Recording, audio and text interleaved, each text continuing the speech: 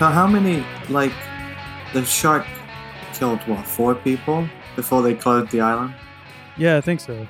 How many people died of, like, COVID before we went into lockdown? How many people are still dying before? Exactly. But we can get to the pub now. So. Yeah, man. You know what? I can't wait. I'm counting down the days, 3 more days until I can drink myself into oblivion. Like people never heard of drinking at home. at the cost of £6 a pint. Worth it. So a bargain. Welcome to the Pod Charles Cinecast, presented by the Prince Charles Cinema. This is your host, Jonathan Foster, and as you could tell, our lovely, lovely boy, our adopted stepson, that boy Phil. Shark Boy. Shark Boy is back this week. Hello. Give me a shell, yeah! That's funny. Fuck Lava Girl. Yeah. That's the only Shark Boy I want in my life. Did he make like a shit ton of money because they used his name for that movie? That makes me so happy. Did he? Yeah, because he had that name way before fucking Robert Rodriguez. Back in the day. Yeah, we're talking about not Robert Rodriguez's Shark Boy and Lava Girl. We're talking about Shark Boy, independent wrestler extraordinaire. TNA superstar. Who apparently sued Robert Rodriguez for stealing his gimmick, yet he made more money off of his own gimmick by stealing someone else's gimmick and incorporating it into his own. Yeah. Stone Cold Shark. Don't you love wrestling? Oh, man. Phil, what's going on, man? How you been? How were you last week when you took a break? I'm in a constant state of existential dread. I'm okay. Someone passed a screaming. Yeah. Here we go.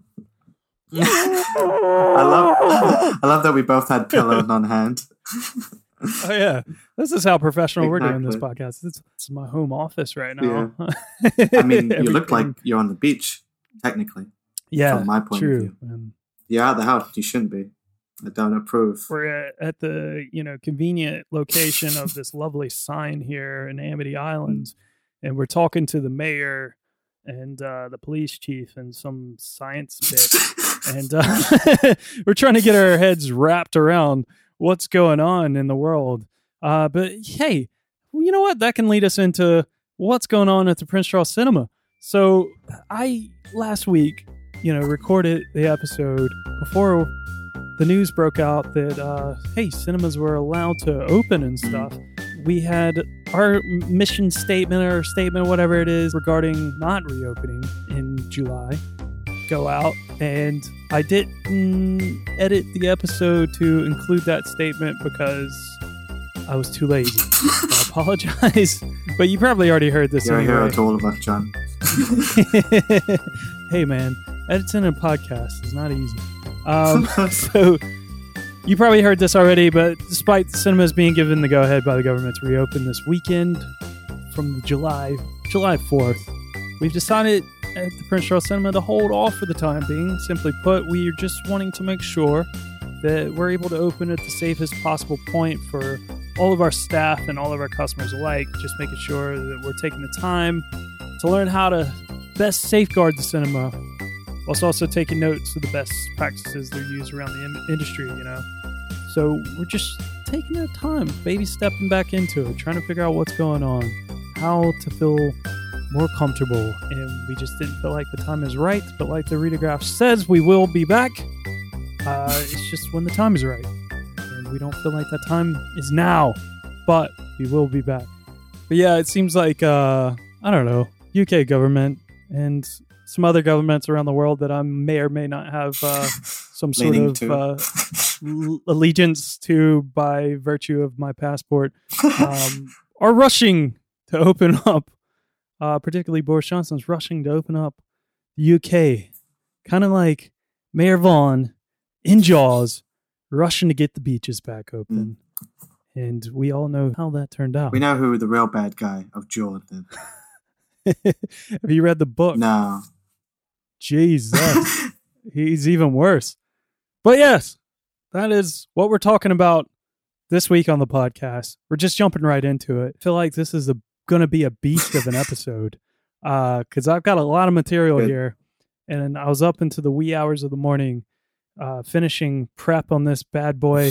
I think it was our pal David Ricard, I believe, who over a year ago, when we talked about Jaws, said that he wished that we would do a full episode about Jaws. For a whole year, we were like, no. Yeah, and then that came back up a couple weeks ago, and I don't remember what connection that was. But hey, David, if it was you, if it was someone else, I believe it was Could have been David. Could have been Lee. It could have been bro. Could have been Bros. But yeah, here it is. Here's your Jaws episode, full blown. And if it's not good enough, I apologize. But we're doing our best when our minds are being fried by confined to a bedroom for the entire last 3.5 months. But yeah, who'd count it? Oh man, Jaws! It's Shark Week on the podcast in the cut. There is a creature alive today who has survived millions of years of evolution without change, without passion, and without logic. It lives to kill. A mindless eating machine. It will attack and devour anything. It is as if God created the devil and gave him jaws.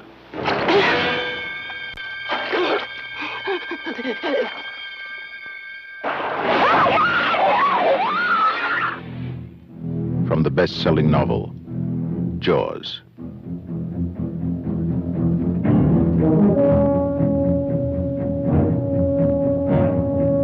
Rated PG. Maybe too intense for younger children.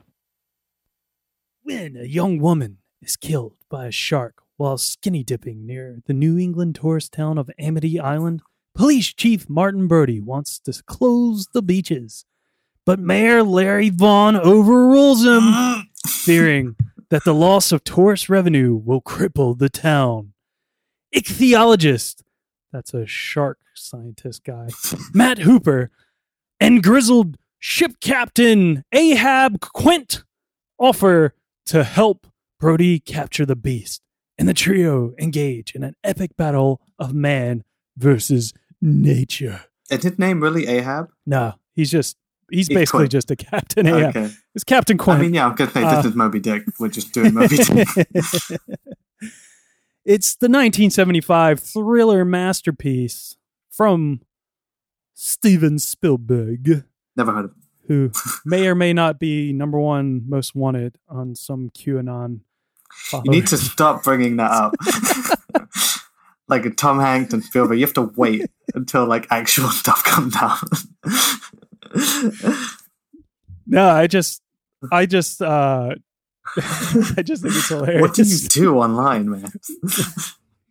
I want to know what they do. This is why you're so depressed. Like, if you just the whole time you in just quarantine, scroll Twitter for like 3 seconds, and then you just see like oh shit, 20 people piling on Steven Spielberg for no fucking reason other than That's he's like really rich and made a lot of films. that's true. I saw one a few weeks ago, which was like a group of people convinced that George Clooney and Barack Obama were trafficking children.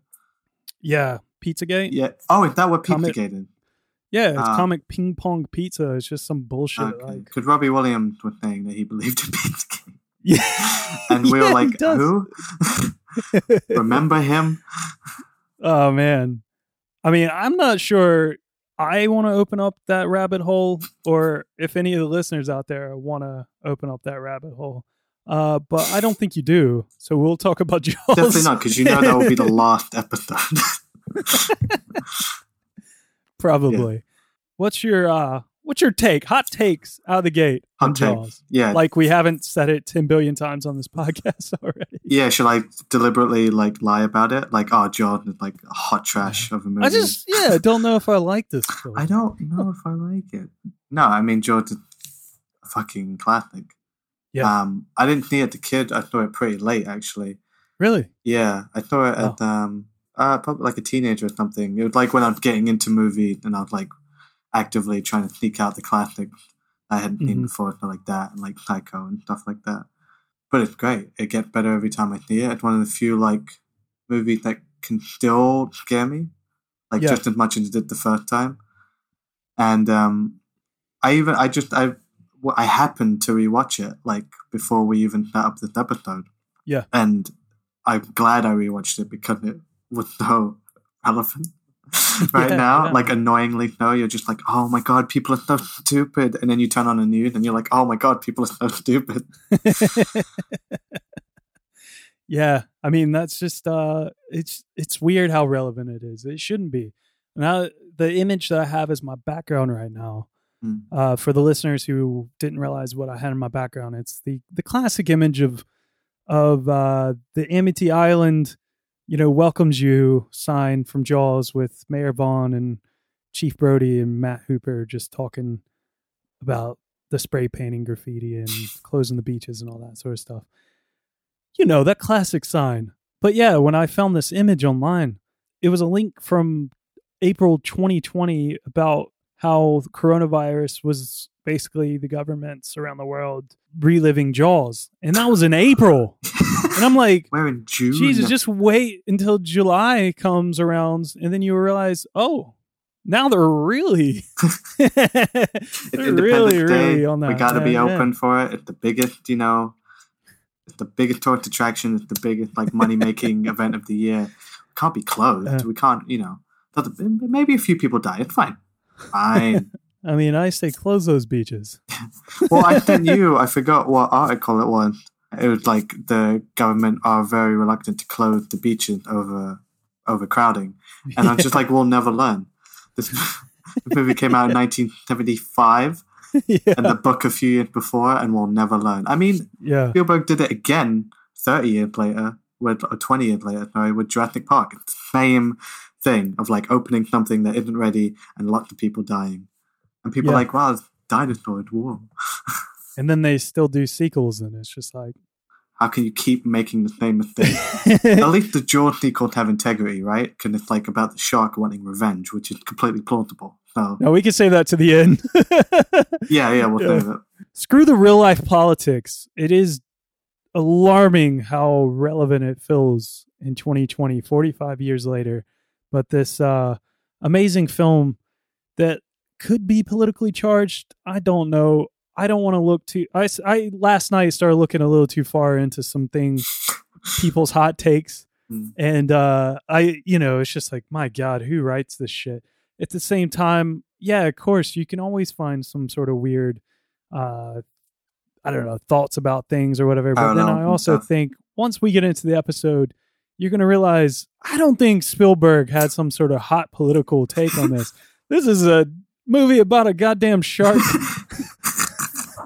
It's terrorizing a beach town. Yeah. And it's also based on a book that Spielberg didn't write. So I don't think he had any hot takes, deep down about what he was doing with this. I think he was just making a badass movie that I believe is a perfect film. That's the second time I've ever said that about a movie on this podcast. I think. What the first time? Was this something wild? No. Goodfellas. Where from start to finish, perfect film. I wouldn't change anything about it. The pacing's so perfect for this film. It's got that perfect 3-act structure that just leads you in really hot and strong, and then it slow burns its way up to an apex of a roller coaster basically. Mm-hmm. And then takes you for the biggest fucking ride for the third act, and it's so fun. And the ending's crazy. I mean, everything about it is just it sets the fucking ground. Let's just get into it. The film was based on the 1974 thriller novel by Peter Benchley. You said you haven't read this before, right? No, I know. I think the only difference I know is that Hooper died in the book. Yeah. That's the only thing I know about it. Well, I actually luckily had the privilege to read the book about a year and a half or 2 years ago. shout out Paul, my boy Paul Shout out at the Paul. cinema. We share an office, and yeah, he one day had it, and he was finishing it, and he was like, "Oh, you want to read this?" and passed it to me, and I was like, "Yeah, sure." And I'm very bad about reading books sometimes, but I did read that one rather quick, and it was really good. Wasn't it good? Yeah, it's very fun. I'll get into it here, but I mean, it's often Cool. stated that Benchley himself was inspired by the Jersey Shore shark attacks of 1916, where 4 people were killed and 1 injured by a shark or sharks Or shark-like creature.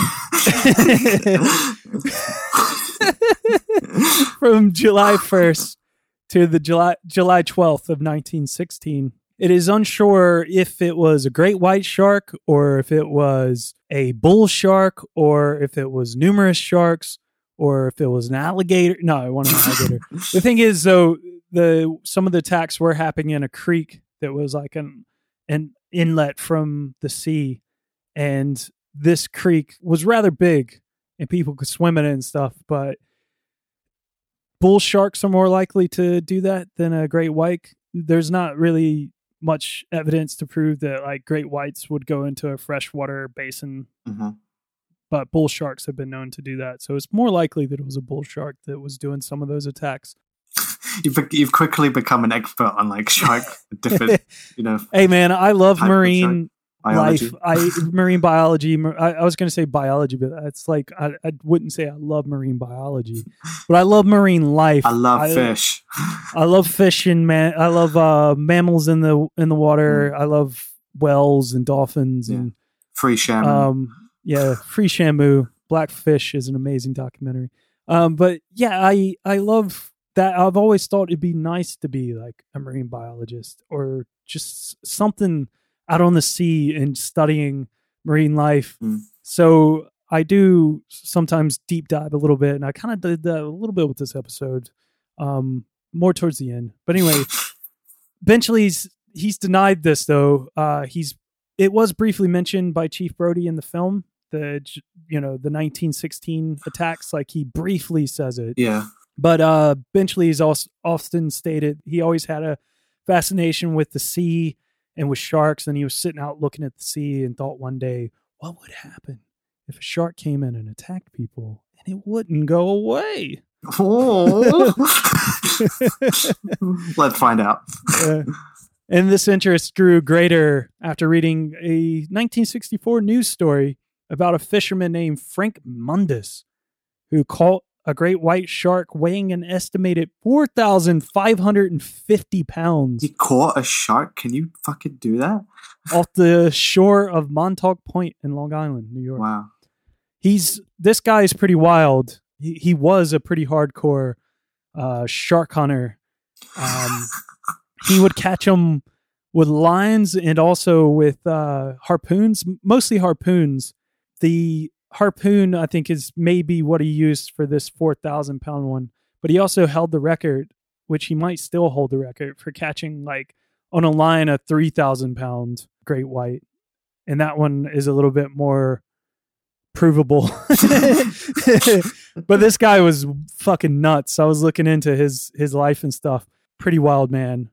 Other title ideas eventually had for before he settled on Jaws. Big some other Shark. titles were Big Shark. No, it was The Stillness in the Water, The Silence of the Deep, Leviathan Rising, and The Jaws of Death. There's a theme going. They finally just settled on Jaws. Jaws is way better. Jaws is more foreboding Yeah. than anything. I think like back when they settled on it, they were like, but what does that mean? He was like, how about just Jaws? And his publisher was like, what? What? What? Yeah. I mean, it could have been called like Teeth or like Fin or like Blood in the Water. That would have been good. Yeah, Blood in the Water. Yeah. It's not too bad. Shark in the Water. Our shark. Shark. Our shark. Shark Chief. So yeah, you're talking about the book, some differences. I mean, I'll go into it a little bit. I read the book. It's great, but it is wild. It is a bit different. There's more influence from the mayor, like as the town of Amity is controlled by the mafia in the book, and he's heavily relying on tourist trade to stay afloat. I love the idea that he had to make it a sort of conspiracy thing in the book, but like in the movie and in real life, it's just that these politicians are just kind of crooked. Yeah. They don't need the mafia behind them. I mean, they lean on it a little bit because, obviously, like, he does have his cronies around him, but they don't really explain who these guys are. Yeah, and that's stupid. But the whole thing, he's, like, heavily involved in real estate and stuff, and it's really seedy. The whole thing of him not wanting to close the beaches is more so, like, because if it stops the tourist trade, then the real estate will go down, and he'll lose all this money and stuff, and he's, like, probably heavily in debt and all that. Another weird difference is Ellen Brody, which I was really turned off by this when reading the book. Ellen Brody and Chief Brody have such a lovely relationship in the film. Yeah. And they're really, like, it's a really nice couple and everything. Sweet, they're believable. So originally she's from Amity, because like there's a scene on the beach where Lorraine Gray's talking to that other woman who might be the mayor's wife or something. Yeah. And she's all like, "Oh, when will I be an islander?" And like, "You're not born here, you'll never be one," sort of thing. So Ellen actually is from Amity, and she was brought up in a more well-to-do life, and she misses that swanky lifestyle that she had growing up, and going to rich parties and all that sort of stuff. But then she marries, Brody, who's from New York City, and he like is a little bit more lower class. Yeah. Too lower class for her. And she starts like having all these regrets. He's like a lifeguard. Yeah. And then also Hooper. So he's a dick in the book. And Ellen used to date Hooper's older brother.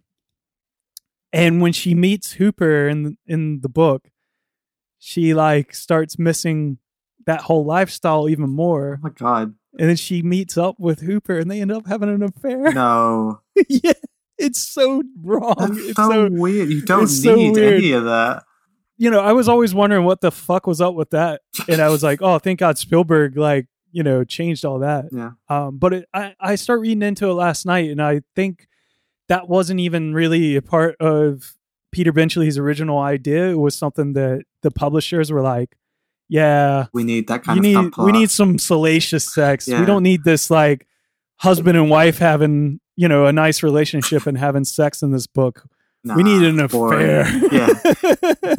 That's really funny. I mean, they kind of move that conflict to Hooper, and that's in the book. Because in the movie, he's sort of like a well-to-do kid with money, and Quint gives him shit for it. And he's like, I don't need this working class hero like bullshit, but he can work. He knows how to like tie knots and work about. Yeah. So they kind of move it. That does happen in the book as well. Okay. Like, because he's still pretty well-to-do and has money and all that. But yeah, he's just such a dick. Like, and to be honest, like, even Brody's a bit of a dick in the book. Like, they're all just kind of, they're just horrible. Like, everyone in the book is absolutely horrible. And I'll get into that as we go along with what Spielberg was dealing with trying to get this film made.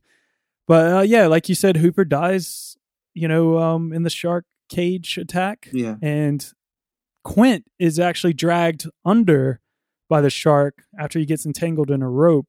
He's not bitten in half like he is. And sorry, if you're listening to this and you're like, oh, I'm spoiling this. I'm sorry. This book's been out for over 45 years. Yeah. And if you've not seen this film, go watch it. Go watch George. Go watch it. If only just for the mere snazzy fucking outfits, which I'm just noticing now. Are those anchored on that suit? Those are anchors. It's like a baby blue suit with anchors. It's lovely. Go ahead. But yeah, Quint basically gets dragged under, and it's very much like Captain Ahab in Moby Dick, gets dragged under.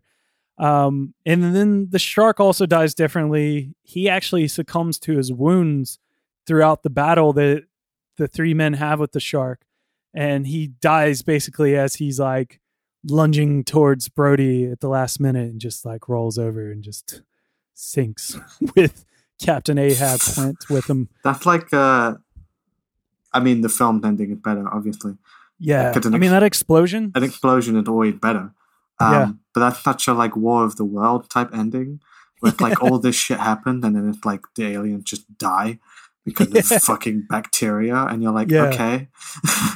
I guess it is a little bit more literary, and like it would have been weak in the film. And I know, like Peter Benchley, like I think he pretty much hated that ending in the film, and I just don't know. I think it's a great ending. And it just sets the tone for what you're going to come to expect from someone like Spielberg, like for the rest of his career. Really, it's just like this fucking explosion. Like, oh, it's so good. But anyway, the book left me feeling dirty though after reading it. I did enjoy it. It's mainly because I love Jaws, and it's a really good read because it's like it tells a lot from the shark's point of view, and it's very scientific. It's almost like the way Moby Dick is written, where it's really scientific, and it goes into a lot of the theories of rogue sharks and stuff, which is kind of bullshit as well because there's not really any proof of that. But I mean, fuck, I'll just go ahead and say this movie and that book did a number on sharks and the perceptions of sharks in the wild, and it's absolutely abhorrent. I'm so glad you brought that up. Yeah, because it's like sharks weren't even in the like pop culture consciousness before. This book and this movie, and then they got a horrible reputation. People would say like, "Oh, they're afraid to go into the water."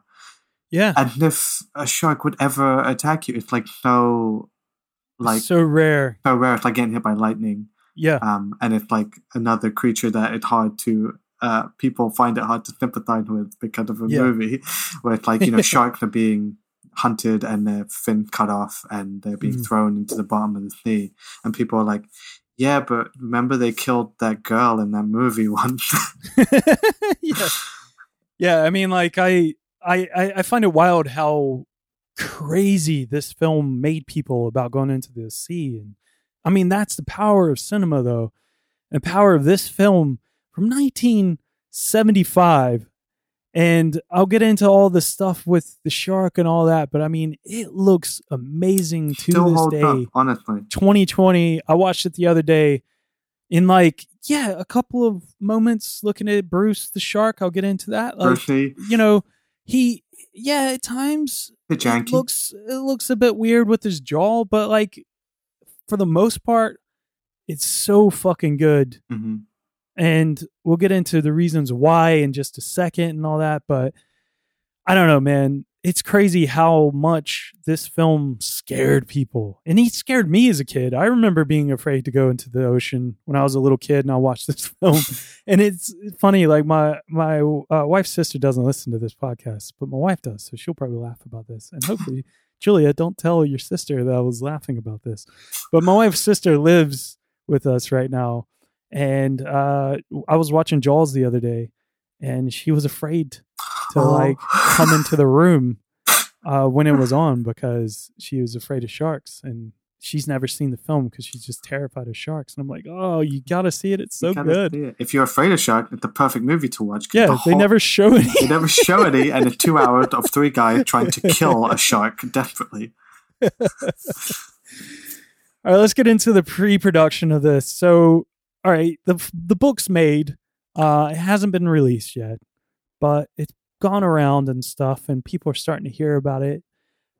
And 2 people that heard about it are Richard D. Zanuck and David Brown, who were producers at Universal Pictures. Brown came across it in the literature section of lifestyle magazine Cosmopolitan, which was edited by his wife at the time, Helen Gurley Brown.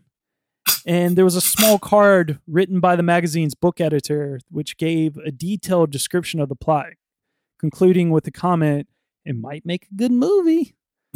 Hey, check out this book. It says it might make a good movie. Maybe it'll make a good movie. Hollywood. Well, it's not like Benchley did that, but that would be some fucking swagger man coming in. Should we say that about this podcast? It might make a good movie. We'll get some money out of this, we could sell it. So Zanuck and Brown, they both got their hands on some copies before it was released. I don't know how these Hollywood people do it. Every time I'm doing these podcasts and I'm starting to read about how like these directors are getting their or producers and stuff are getting their hands on books that haven't even come out yet. I'm just like, how are you doing this, man? You got some real fucking pull. But then again, I am sitting on my bed making a podcast about a movie. So, of course, I don't know. So we are much better than these people. So, Zanuck and Brown, they got their hands on a copy of the book, and they both decided that it was the most exciting thing they have ever read, and that they wanted to produce a film version because they read that card that said it might make a good movie. And nothing else. And although they were unsure, though, how it would be accomplished. That is something that keeps coming up. We should make this movie. I don't know if we can make it, but let's just do it anyway. Yeah.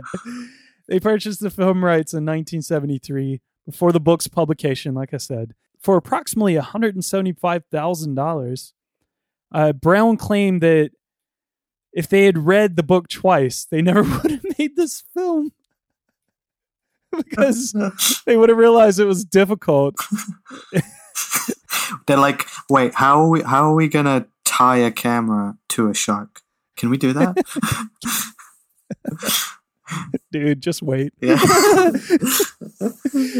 Originally, veteran director John Sturges was considered for helming the director's chair before they offered the job to Dick Richards. Tricky Dick. Now, Dick Richards was quickly dismissed after ruffling feathers by continuously calling the shark the whale. God damn. They're like, we can't let him make this movie. He doesn't even know what the fuck it's about. I'm pretty sure maybe Peter Benchley was still kind of attached or around at this point and stuff. Maybe it was some of these meetings and shit. And he was just I think furious. He's like, it's a shark, goddamn. Do I have to say again? Fucking the book and called John. I'm not making fucking Free Willy over here. Fucking baleen teeth. Gonna call it bristles. That'd be a great name for a movie. Fuck you up. Yeah. Blowhole, the movie. Blowhole. Meanwhile, a 26-year-old Steven Spielberg who had just finished the Sugarland Express for Zanuck and Brown. And let me repeat that. 26 years old. He's my age, and that pissed me the fuck off. So he just finished Sugarland Express for the producers, Zanuck and Brown. And he'd seen the novel sitting in the Universal offices, and he got intrigued, and he read it. And then he noticed the similarities between it and his first feature film, Duel. This is like my movie, but a shark. Noting that they both deal with these leviathans targeting everyman. And if you watch till the end of the film, when the shark blows up, it actually uses the same sound of the truck in Duel going off the cliff. Because those sounds are similar. Yeah, it's in there. Fun fact before we get into the facts. The rest of them aren't fun. Yeah, the rest of them are shite. So Zanuck and Brown ended up signing up, Spielberg to direct the film, and it was just before they released Sugarland Express. So Spielberg, man of the hour, and he was the man with the power. Man with the power, hot shit. But before production began, Spielberg would have some doubts about the project. The first of many doubts that he would have throughout the production of this film. Basically, he just didn't know if he wanted to be the truck and the shark guy. And he was like, I think I might want to move over to 20th Century Fox. They got this film called Lucky Lady that I want to be a part of. That's where I'm going. Yeah. But his mentor and Universal president, Sid Sheinberg, the man who is often credited as discovering Steven Spielberg, and producer David Brown, they ended up convincing him to do Jaws because, one, he had to contractually because he already signed on. Well, we really want you to make this movie, Stephen. We think you're really talented. Firstly, you have to do this because you're contracted. Otherwise, we'll sue you into oblivion. And second... Second is after he made Jaws, he could make anything. Ah. But also they were like, you can make anything or you can make nothing. Because we will sue you. You'll never work in this town again, boy. Yeah. Oh, man. The old studio system. Gotta love it. I love how these guys like Spielberg and stuff start making crazy ass movies like Jaws. Star You Wars. got like Star Wars from George Lucas and Indiana Jones, and then all their other friends making all these crazy films like Taxi Godfather Driver. and shit, yeah. They destroyed the studio system, and That then made they them. destroyed it again. Yeah. It's amazing. Fucking Michael Cimino, like having wild ideas, screwing it up for everyone else. It's like the studios will never give us any money to have free reign ever again. It's like the record company. Yeah. It's like we're never going to give artists money ever. We'll stand by them and pretend to care, but we never want to pay them. We want to make sure they make no money off their music. Yeah. But it's all right, though, because, we're still getting fucking Avengers films, man. I just want to see a movie that knocks my socks off from a young director who is given, like, free reign to just, like, go make a stupid movie with a lot of money.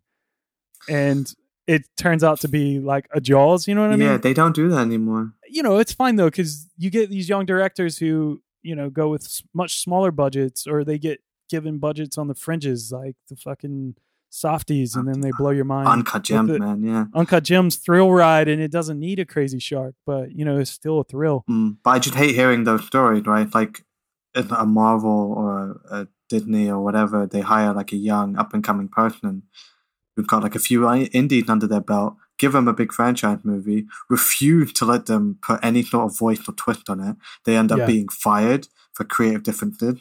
They're made to look bad in the media, and their career is kind of ruined for a bit. And they usually have to work their way back through other means. But that's such a shitty thing to do. Always trust the director. It always could. The mishmash cut you get by the end is worse anyway. Mm-hmm. You might as well go for something different. Yeah. And if you don't, I don't know. I know it's scary. But fuck, man, for the young directors out there, just jump, man. Just do something wild. Take a page out of like Robert Rodriguez's book, how he made a film for $7,000, or a page out of Kevin Smith's book, or the softies. Look what they did, and now Netflix and HBO and everybody wants to be in business with them. Yeah.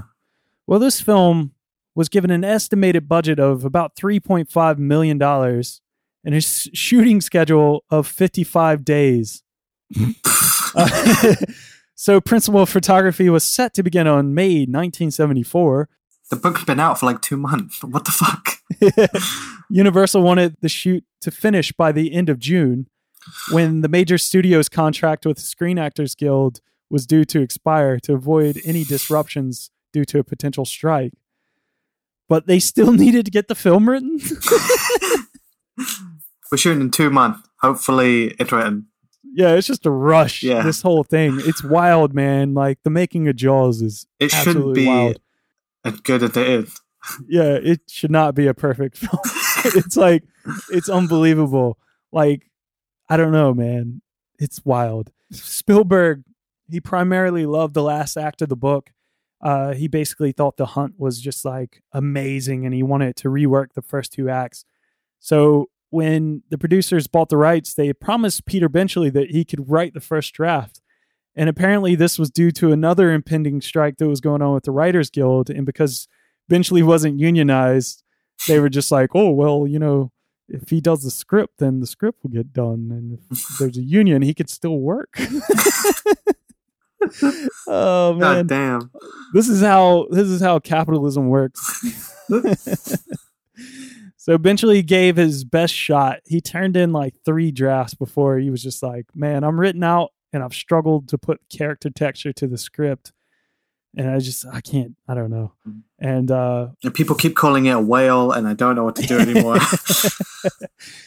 One thing that Spielberg wanted to admit was the adulterous affair with Hooper and Ellen Brody. He thought that was a bit wild. But eventually, after Benchley got his like 3 drafts in, none of the people at Universal, even Spielberg, are really happy. Obviously, the story's great. It's just like the conversations, the dialogue, all that. They needed something. And then Spielberg turned to his friend Carl Gottlieb, who was writing on All in the Family and the Odd Couple TV shows. He also did some acting. He's popped up in some things here and there, including this film. And he just basically wanted to add some levity to the script and a dialogue polish. But Gottlieb actually just ended up becoming the primary writer, and he and Spielberg would work closely throughout the entire time of principal photography, with Gottlieb rewriting each night before shooting the next day's scenes. Jesus God, yeah. I heard they were like cutting as they went as well. So just like literally a roller coaster of like, we need this, we need that, we need to rewrite this. Never like comfortable, nothing working, constant fear of drowning. So let's get into the cast. All right. We got Roy Scheider as Chief Martin Brody. I absolutely love Roy Scheider in this film. Me too. Is incredible. I mean, he's incredible in everything he's been in, really. He's such a good actor, but it's just like when I see his face, I always think of Chief Martin Brody. I just like, that's Brody, man. He's like, that is the role he was like built to play. The role was originally offered to Robert Duvall, but it turned out Robert Duvall only wanted to play Quint. Too young. Which would have been interesting, at that point, but yeah, probably too young. Yeah. And he had hair, you know? Yeah, he had hair. Yeah. Charlton Heston was really, really keen for the role, but Spielberg thought that he was too big for the role and that the shark wouldn't last the first half of the film with Heston in the lead. Yeah. Oh, man, I can't imagine this film with Charlton Heston. Get your fin off me, you damn dirty shark. Damn you, shark. By the power of God, we'll take you down. Whoa, chill, man. Molded versus the big shark. Splits the sea just to walk face the shark. And just bitch slapped him. Spielberg was hanging out at a party and he was sulking alone. Classic Spielberg. Yeah. And apparently Roy Scheider just came strolling up to him and was talking to him. And Spielberg started talking about all of his problems with casting in the film and his insecurities and his feelings about this film and how crazy the whole thing was. And then just the whole thing about having to make a shark jump up onto the boat. And Scheider was like, what about me? I'm an actor. It's like, that sounds fun. Yeah. Spielberg was originally hesitant, though, because he just like feared that Scheider would play like the tough guy role that he knew him from The French Connection. Right. Although he absolutely loved him, but he needed someone to be vulnerable and basically be like the audience, you know, everyman, our way in. Yeah, the everyman. And it turned out though that he just went with it, and Scheider was just absolutely perfect. He's perfect for the role. He's so good. The best thing about the film has probably got to be Quint, and that's played by Robert Shaw. But it turns out 9 days before filming started, 9 days, they hadn't even cast Quint or Hooper.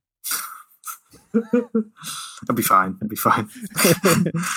We'll make this film. It's cool. We'll shoot around them. We'll do all, it's like the shark. We haven't got the shark built yet. It's fine. We'll do all like the talking, walking stuff, and it'll be fine. I mean, to be honest, as long as this film took to make, they would have been all right. So Spielberg originally wanted Lee Marvin, and Lee Marvin was available, but he was on a sport fishing vacation, and he was like, when I go fishing, I go for the real thing. I don't half-ass that shit, boy. I don't make no shark movie in the middle of my fishing trip. The next person they were really into was Sterling Hayden, but it turned out that Sterling Hayden owed a lot of money to the government. So basically, if he worked at all, he would just be working for free. And he was just like, nah. That's really funny. And then finally, they settled on Robert Shaw, whom they all loved from The Sting. And Robert Shaw's character, Quint, is heavily influenced by this Frank Mundus guy. The Shark been a lot Hunter. of it's been a lot of debate about like whether or not like Quint altogether, like Peter Benchley kind of downplayed that Quint was inspired by Frank Mundus, and it's like everyone who was just like knew the situation like was like, nah, he's definitely influenced by him. Like Frank Mundus himself was like, oh, he totally is, but you know, there's some problems I have with it. Like I wouldn't be boiling no shark jaws in water because all the cartilage would melt away, and then you just have a bunch of teeth at the bottom of your pot. Yeah, and I wouldn't be scratching a blackboard. I hate that sound. Yeah, he had a few faults with it, but I mean, whatever. But yeah, this Frank Mundus guy was pretty fucking wild. It turned out he actually made a long career out of being like this crazy shark hunter and crazy, all around crazy guy. But then he turned out to be a really big shark conservationist, like, you know, towards his end days, which is really nice to hear. But yeah, Robert Shaw, I mean, we'll get into like some more bits about this guy, but I mean, he's so fucking good in this movie. Absolutely amazing. He's great. He brings such a, I don't know, it's like the movie gets serious when he showed up. Yeah. He's kind of scary, he's kind of funny, kind of weird, like this weird drunk old man. That's the only thing I've seen him in. So Robert Shaw is always just Quint in my head. No, Yeah. I can only see him as that character, so he's even more believable than the other. It's like, you know, Hooper is amazing, but I also love Richard Dreyfuss in general. Yeah. Unfortunately, Robert Shaw did pass away, I think, a few years after this film. So it was the film that really, I mean, because he had a long career. He's an English actor, and he had a really long career in stage and in a lot of films and stuff. And he was already like, you know, a pro. But this film's the film that really catapulted him. And he wasn't that old. I mean, his 40s or early, I think he's like in his 40s when he passed away. And yeah, I mean, unfortunately, like he could have had so many more years left on his career, and it would have just been only like bigger and bigger after Jaws. But next there's you know, his biggest enemy in the film and off screen on set was Richard Dreyfuss as Matt Hooper. Oh. Hooper! Did they have beef? Yeah, massive beef, nice. man. I'll get into beef. Great. Yeah, Universal originally, they wanted Jean-Michael Vincent, who was this big, buff, blonde-headed hunk. I mean, he was a hunk. He resembled the idea of Hooper from the book. Okay. So it was more of an idea. Who would like a womanizer, you know, like a home wrecker. Yeah. Which, I mean, you know, Richard Dreyfuss. None of my business. I don't know. I was watching this documentary about Jaws, and he was happy to talk about the sex that he was having. He's like, I don't really remember, John, because of all the sex I was having around the movie. And then he got Me Too'd a couple of years ago. So I mean, did he? Yeah, man. Fucking sexual harassment panda. Yeah, so a couple of other people who were, you know, thought about was John Voight, who's also crappy these days. Yeah, so definitely. Yeah, I mean, everyone sucks. Weird face. No. A guy who isn't crappy though, Jeff Bridges. That would have been interesting. That would have been really cool. Really interesting. But I mean, I'm glad it was Richard Dreyfuss. He's perfect. And then there's another guy named Timothy Bottoms. They were all considered, but Spielberg was pitched Richard Dreyfuss by George Lucas, who worked with him on American Graffiti. But Dreyfuss didn't want to do it originally, and he was like, "It'd be hell to shoot. It's a kind of movie I want to see, but I don't want to be in. It's getting in the way of my set." He knew something that no one knew, I guess, because it was going to be hell to shoot. You say of all the people involved, he's the first one to be like, "This might be hard to shoot." But yeah, after Dreyfuss had worries about an initial screening of The Apprenticeship of Duddy Kravitz from 1974, the film he had just finished, he thought he was the worst actor in the world, and he asked for his part back.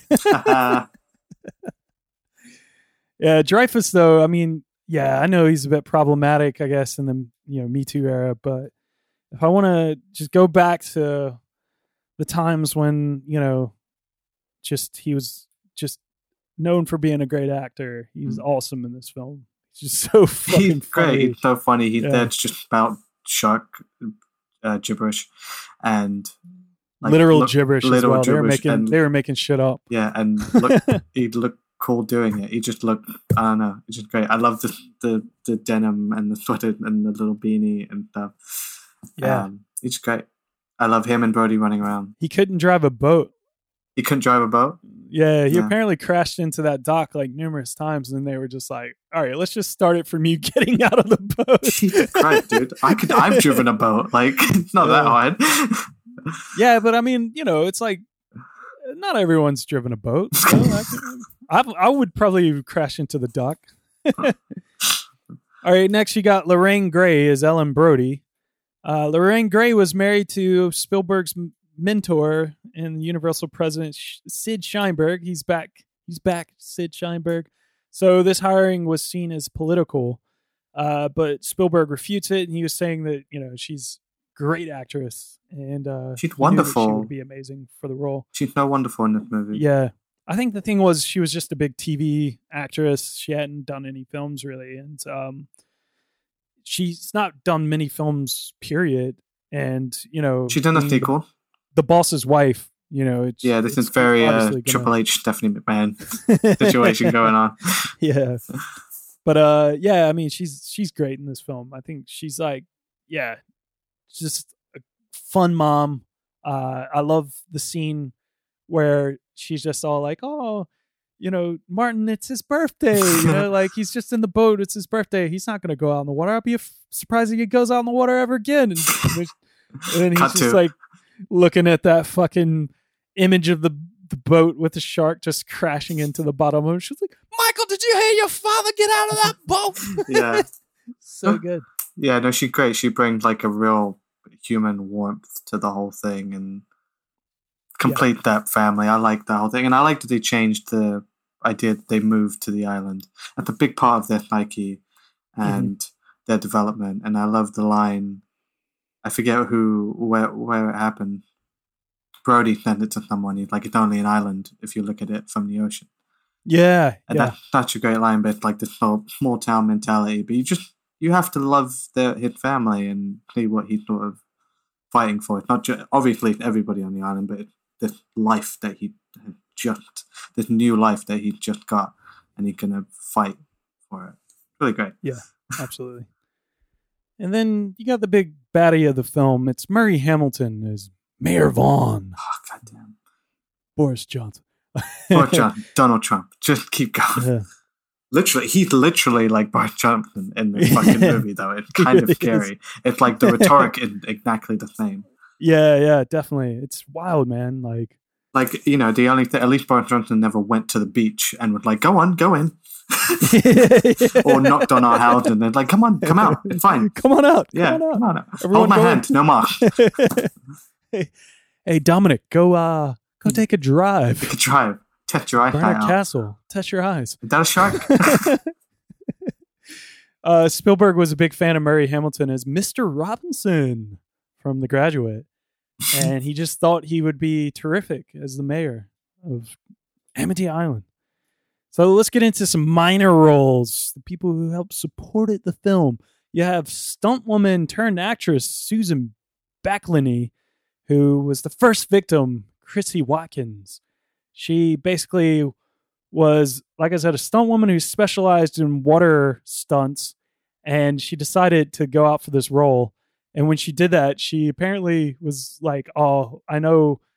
I think the whole thing was like she knew how to swim and she was willing to perform nude. But she knew that like she would have to maybe show her body off at this, casting call. Oh, no. So she decided to just include a photo of her nude. She just sent a nude photo? Yeah, into her folder. And the guy just opens up her like portfolio. Hired. And he just sees this nude photo and he's just like, whoa. I mean, it worked. Spielberg was just like, well, can she act? Yeah, like Spielberg gives a shit. Temple of Doom. Donald Deputy Hendricks was played by Jeffrey Kramer. He'd go on to become an Emmy Award-winning producer of television. I think he did like Ally McBeal and tons of different shows. You have writer Carl Gottlieb, who I mentioned would make his way into this film. So he's the guy who came in to help add some levity to the script, but he was also an actor, like I said, and he would play Meadows, the newspaper reporter, which I forgot to mention in the book. Meadows is a huge character. He's like the chief's liaison between like the mayor and that whole seedy side to tell the chief everything that's going on, and he goes between a lot of people. It's really dirty. Dirty. But when Carl Gottlieb was writing this film, basically he was just like, I'm starting to see that this character is really unimportant, so he sort of wrote himself out of the film. But he is in the film. He's seen, I think, at the meeting, like the town hall meeting. And then he also is seen on the dock, and he's like there with the woman who's taking the photo of the tiger shark. What? Yeah, who's that guy, man? That's one. Yeah, so that's the newspaper reporter. Cool. All right, so then Peter Benchley, the author of the book and the first screenplay, he actually made an appearance as the TV news reporter who's on the beach. Do you remember that bit? Yeah. I always love when authors cameo in their own movie, like Ethie Hinton, who wrote At the Outsiders and Rumblefish. Yeah. She's in Rumblefish as a prostitute. Just on the corner. And I always thought that was really funny. Yeah. And then there was Lee Fierro, who played Mrs. Kittner, and Jeffrey Voorhees. No relation to Jason. Yeah. No relation. That's a different lake. Yeah, different lake. But that's Alex Kittner. But I read that Lee Fierro, decades after the film came out, she went to a seafood restaurant, and there was an item on the menu called the Alex Kittner sandwich. And she commented that she had played Alex's mother in the film. And then the owner rushes out to meet her, and it was Jeffrey Voorhees. And he was like, I haven't seen you since this movie was made. We made it. Like this amazing, like, lovely story. It's like really great. Sweet. Die. Shock. Smack. Gee, Brody. She smacked the shit out of him. It's a good smack. She smacked the shit out of him. He fucking needs that. She said she did it like 19 times. And a lot of people kept coming up to Roy Scheider, and they were just like, man, she's smacking you really hard. You're right. All right, so let's get to the big star of the film. Fuck all the humans. It's the shark! So initially, the studio wanted to train a shark. No, you're fucking with me. That's not true. Fucking serious. They wanted to train a shark, and they were just like, yeah, you can't train a shark. Like we put a little collar on it. Yeah. This is not a dolphin, bro. You cannot train a shark. Would you give it treats and shit? What? Yeah. The fuck? What? That's the perfect what. Jesus Christ. I kind of wish they did. Yeah, that would have been great. Try it out. Yeah. They do some interesting stuff though. Don't worry. Realizing that was a dumb idea, they decided to create a mechanical shark, which may have been a dumb idea as well. With the shark being named Bruce, and that was after Spielberg's lawyer. And like a lawyer, Bruce was a prick. Just like the shark in Finding Nemo as well. Yeah. You'll find out why Bruce was a prick. I mean, he looks cool, but he was a prick. 3 mechanical Bruces were designed and made by art director John Alves, which each of them had specialized functions. One of the shark was open on the right side so that it could like turn left. And then the other one was open on the left side so it could turn right. And all, by open, I mean like you could see all of its insides, all the mechanical parts and stuff. Yeah. And then they had one that was fully skinned, and that one was mostly like when it revealed the head and full body shots and stuff. So each shark cost approximately $250,000. During pre-production, this is a great story. Director Steven Spielberg, accompanied by Martin Scorsese, George Lucas, and John Milius visited the effects shop. No Brian De Palma. No Brian De Palma. Where Bruce the Shark was being constructed. And Lucas stuck his head in the shark's mouth to see how it worked, looking at all the mechanics and stuff. And as a joke, Milius and Spielberg snuck to the controls to make the jaw clamp shut on Lucas's head. And unfortunately, and probably rather prophetically, considering the later technical difficulties of the production, the shark malfunctioned. And Lucas got stuck in the mouth. And was killed instantly. and that's why George Lucas looks so weird now, because it's just a different man. Naked kind it's of like weird, yeah. Paul McCartney. Completely different Paul. You know, his face is much fatter now. Yeah. Paul is dead. So if you play George. If you play Jaws backwards, if you rewind it really fast, it just says George Lucas was killed by the shark. How long would he stuck in the shark? I don't know. They didn't say, but they were That's good to know, though. They finally got him free, but then they all ran out of the workshop like little kids, afraid that they had just done some major damage to the creature. That's funny. So the film was shot on location at Martha's Vineyard, as opposed to in a studio, like inside of a tank, like most sane people would do. Martha's Vineyard was picked because they wanted a small tourist town vibe, but also because they were wanting to shoot on the open ocean, and the surrounding ocean had a sandy bottom that never dropped below 35 feet for about 12 miles out. So basically the mechanical shark could easily just be operated and you wouldn't see the shoreline. So that's why they chose that. I mean, it's insane. It's so insane, but it looks fucking incredible. It's worth it. Like it's I insane. remember hearing a thing. There's a great Smodcast with Kevin Smith. There's a recent episode where he interviewed Joe Alf, the production designer. Yeah. And he talked about working on the movie. Because he jumped on it just before Spielberg. Yeah. And Spielberg was just very adamant about, we're not making a cheap fucking shark B-flick horror movie thing in the back of someone's house in a fucking swimming pool. We're going to shoot this on the ocean. And you're asking for trouble. Like he said, those wide shots were impossible to fucking get because there were actual, fishermen and people, tourists riding around, and they would have to clear them out. They're like, no, fuck off. Yeah. The fucking rich people in the tourist town, they're like, we don't want a Hollywood movie here. Yeah, I mean, they're in Martha's Vineyard. It's like just outside of Boston. It's just like rich people galore. Everyone's surrounding them, showing they're just watching all this crazy stuff. There's all these boats and stuff, and they're just watching all these and there's a story about the very first time that they put the shark in the water. It was supposed to pop out of the water, its head coming out first, and it ended up coming out tail first.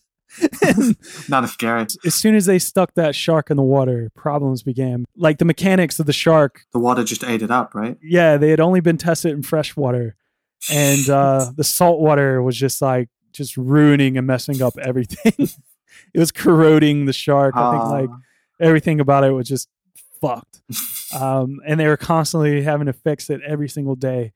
Yeah, so it apparently sunk one of the first times they put it out into the water. It's not coming back. It was just a daily struggle with this shark not working, and people were joking that you could hear radios all over the island announcing that Bruce was broken again. I don't understand how Spielberg didn't fucking kill himself trying to make just pulling his hair out. Yeah. To make matters worse, Time magazine had snuck in and gotten a photo of the shark, which they published, and it happened to be one of the sharks where the side was exposed. And you could just see the open side revealing all the mechanics. And Spielberg was just like, man, if people saw this, they're not going to want to come see a film knowing that it's a mechanical shark. Yeah. So he just thought he was screwed. But yeah, like I said, there's all these issues. So this shark was supposed to be from the beginning of the film, you were supposed to see the shark. You were supposed to see him coming out of the water and eating people. Probably even Chrissy Watkins, the first victim. Like, you were supposed to see the shark.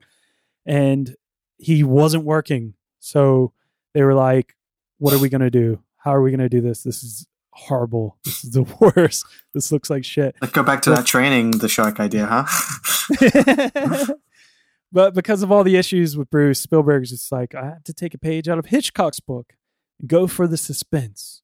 And he decided not to show the shark, which you don't fully see the shark until 81 minutes into the film. Yeah. Which leads them on the big hunt at sea. And, you know, basically for the rest of the film, they relied on the implication. The implication. Spielberg was like, think about it. Brody's out in the middle of nowhere with some dudes he barely knows. And he looks around and he's like, what does he see? He's like, nothing but open ocean. And he's like, oh, there's nowhere for me to run. What am I going to do? Say no? Because if Brody said no, then the answer is obviously no. Obviously it's obviously no. You know. The thing is, he's not going to say no. He never say no because of the implication. Thank you. That was my TED talk. That was great. If they fucking remade John, then fucking Glenn Harrington would fucking be on that boat for sure. Is that why they used the barrel? Yeah. So a lot of the things when they were at sea, the barrels were used like just to give you an idea of where the shark was so without having to show the shark. Yeah. But you know, these sort of things created more problems. We'll get into that in a second. But you know, at the beginning of the film, when Spielberg decided, okay, well, the shark's not working, I have to, you know, do a lot of different techniques, and I wanted to show a lot of close-up shots underwater and at the water's level to give the idea of the shark's perspective. To do that, cinematographer Bill Butler, he created a special camera box that would allow this to happen, and that hadn't been done before. And now that's like a really big, important piece of like film equipment. Yeah. Like a box that you could put your camera in to like see underwater and stuff. Chrissy Watkins' death. So that ended up being like pretty powerful, like way to start the film, and even more powerful that you don't see the shark, I think. And that was achieved by 10 guys pulling her back and forth by cables. Really going for it. Yeah, really going for it. And she was like in this documentary, and she was just like, you know, the way I was screaming, they wouldn't have known if anything was wrong. She's like, wow, she's a really good actor. Apparently Spielberg was in the water with her, and he's the one who pulled her down by another cable. He pulls her underwater. He was like, I'm going to finish this. It's like Tarantino choking out the women on Inglourious Basterds. And apparently, if, you know, pulling like a really probably underpaid actress who had to get nude to her death, to get killed at the very beginning of the film wasn't bad enough. Spielberg decided to dub her screams by pouring water down her throat while they were doing this. So she was waterboarded as well. Yeah. Nuts. Alice Kittner's death. All right, so basically the shark was supposed to come down and clamp down on the kid. You were supposed to see him come out of the water, clamp down, and he was supposed to be on this raft, and then there was going to be like a dummy there that the shark clamps down on. And the raft was rigged to explode with blood flying everywhere. The boy was supposed to go underwater for like 12 seconds, but he kept coming up due to nerves. Mm-hmm. So he was a little boy, and he was messing up the shot. So they had a diver that would pull him down and like keep him underwater. Okay, you keep him underwater. Just gonna pull this little boy down, hold him underwater. Like, luckily they did, I think, give him oxygen under the water, but still, it doesn't matter. At that point, it doesn't matter. But also, a thing that happened was they were worried that like the shark chomping down and you seeing this dummy and there's blood going everywhere, like that the censors would be like, oh God, like, cause this film got a PG, and like, imagine if you're just showing like, cause Quint's death is fucking brutal. It's gory. I mean, there's not many moments, but when they happen, they're really fucking violent. Yeah. I mean, that death of the boy, I mean, Alex Kentner, as little as was shown, it's fucking, wow, it's brutal. Yeah. It just explodes. It's like, and blood and guts and everything going everywhere. And it's nuts. But Pretty metal. what happened was like the shark was supposed to come out of the water, but it wasn't coming out of the water. It just kept tipping over. But then they realized that when it tipped over, it actually looked more like a shark anyway. The shark would like roll over, yeah. Yeah, because the shark would do that, when it bit onto something, it took it under.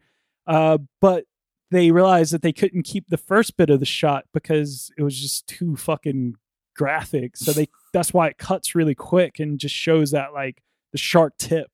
Again, way better. Cuts away. Yeah. So all the mess ups that kept happening with this shark made this film so much better.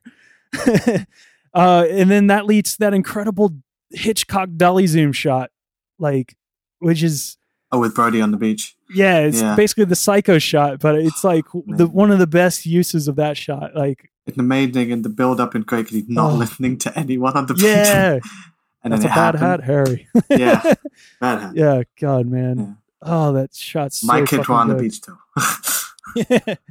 It's just like everything about that whole moment is just like it builds so much with the tension, like because you're just sitting there and you know something's going on because you're living through the chief. Exactly. And you feel his tension and everyone else is just so oblivious. And then you have the mayor just being such a dick and like all these people just like, oh, they're so annoying. They're still able to hold the tension even though there's a bunch of like screaming extras laughing and they get out of the water. Yeah. And they're like, oh, you're it's running. fun. We're in a movie. Like they get away with it. It's cool. Yeah, I think it's because you just don't realize, like, because of how ridiculous that scene is anyway. I mean, he kills a dog as well before that scene even happens. Jordan, ruthless, man. Cold-blooded. All right, so I should have said this earlier, but fine. You see this girl behind me that's on the billboard? Yeah, the one who's yelling, help, shark. Yeah. So the girl that's on the billboard was modeled after Brian De Palma's girlfriend.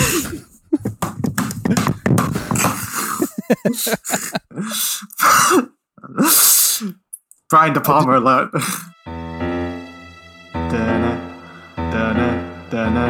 De Palma. I just had to look really hard. I was just like, there's gonna be De Palma involved in this somewhere. Bitch. And everything that I kept coming up with was like Brian De Palma sees Jaws and hopes that Carrie's as big of a hit. Spoilers, it wasn't. So many, it wasn't. Yeah. But it was a great film. And he admits that it wasn't as big of a hit. Yeah. But Brian De Palma, like I was looking it up and that's all I kept seeing. And then I finally stumbled across this sign that's based on Brian De Palma's girlfriend. Amazing. Brian De Palma, thank you for finding your way into an episode again. Every you were episode. sorely missed last week. You couldn't find him anywhere in Stonewall? No, I mean that'd be reaching. That's a reach, but, yeah. Hey, that guy kind of sounds like Brian De Palma. I'm glad we did it. All right, so when they're out on the sea, we're out on the sea now. They had a big barge that housed the sharks and all the equipment for the sharks. They dubbed the SS Garage Sale. It's just wild because they had to go, like, I think it was like 12 miles out every time they wanted to, like, if they needed something from shore, they had to go all the way back in. But they had this whole big barge set up and then this fleet of boats that they were shooting on. But that proved really difficult because most of the shots had to be done handheld because of the movement of the sea. You couldn't just stick it on a tripod. They would lose whole days just trying to like maneuver the shark into position. And then when they would get it into position, like the sun would be in the wrong place or something. Like, everything was just wrong. They would also have issues with tides and currents moving boats out of place, messing up shots. There was weather issues, of course. Right. And then, as you said, sailboats and fishing boats would all just start coming into shot when they were shooting, and then they have to wait for them to get out of frame, and it would just take ages for them to get out of frame because they're like, we're out here searching for a shark. We cannot have fishermen going by in the background. Hello. Or sailboats going by the having Coast Guard. fun. Because this is not the story. The Yeah. story is this deep sea adventure, looking for the shark. And no one from that town wants to go in the water. They're afraid to go in the water. But no, we just have this sailboat just going by. So yeah, they would have like issues, and it was like sort of this thing where it was like a sailboat goes by and is finally out of shot, and they're like, great. And then another one comes. And at times I think they were just looking and they could see a group of them coming, and they were like, all right, let's just shoot right now because it's clear. Let's just shoot real quick and then wait for them to come. So if things weren't hard enough, we want to make them a little bit harder. So they built two of these the Orca ships, which is Quint's ship, the Orca. They built two of them. One that was designed to sink, and then the other that was just the primary boat.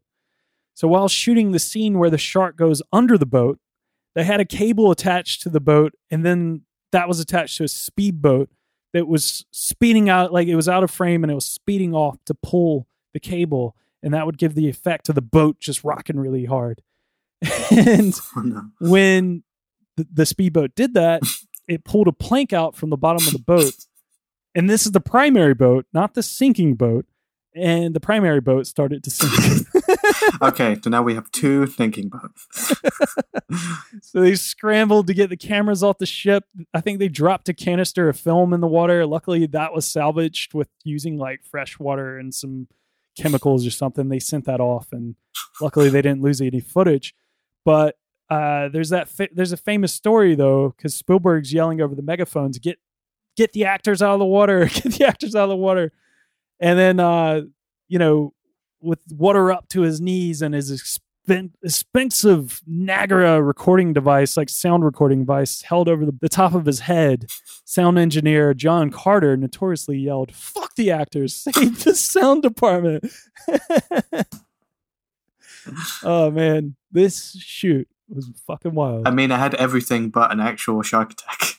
Could you imagine? Yeah. Oh man. While they were shooting, the budget they went way over the budget.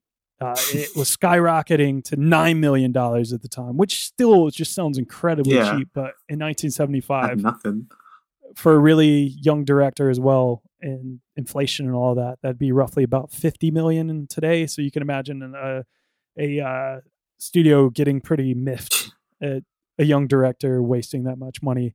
And they ended up being out there for 159 days. And it was supposed to be like 55, so nuts. I mean, they should have just given them time. The whole thing was like rushed, right? Like literally immediately after the book came out.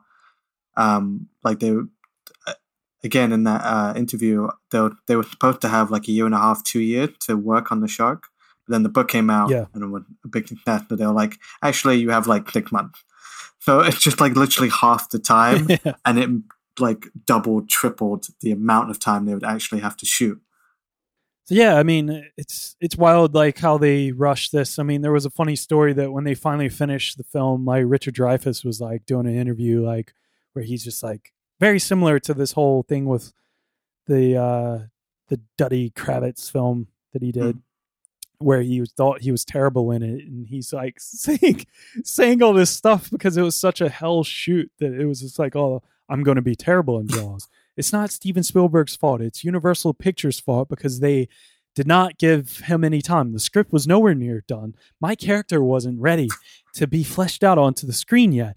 And if I was terrible in Jaws, that's the reason why. And then it's like, oh, so you're going to be bad in Jaws? Like that does not help at all. Okay. But yeah, I mean, Spielberg was constantly, thinking that he was going to get fired. He kept his cool as much as he could on set, but apparently, he spent a lot of nights alone in his cabin on the island, and he was apparently biting his fingernails a bit. He was nervous, and rumors would be going around that he would never get another job, and Universal were going to pull the plug. And apparently, he slept with celery under his pillow for luck. Explain. Is there a reason? I don't know. Celery historically a lucky thing? I looked into it. I didn't look really hard, but maybe it's lucky. I don't know. Maybe somebody could tell me. But I can say, snack time. Snack time. Quarantine. Quarantine. It's snack time. Quarantine. Quarantine. It's snack time. Lockdown. Great. I need to go get my snack. Yeah, So go hold on.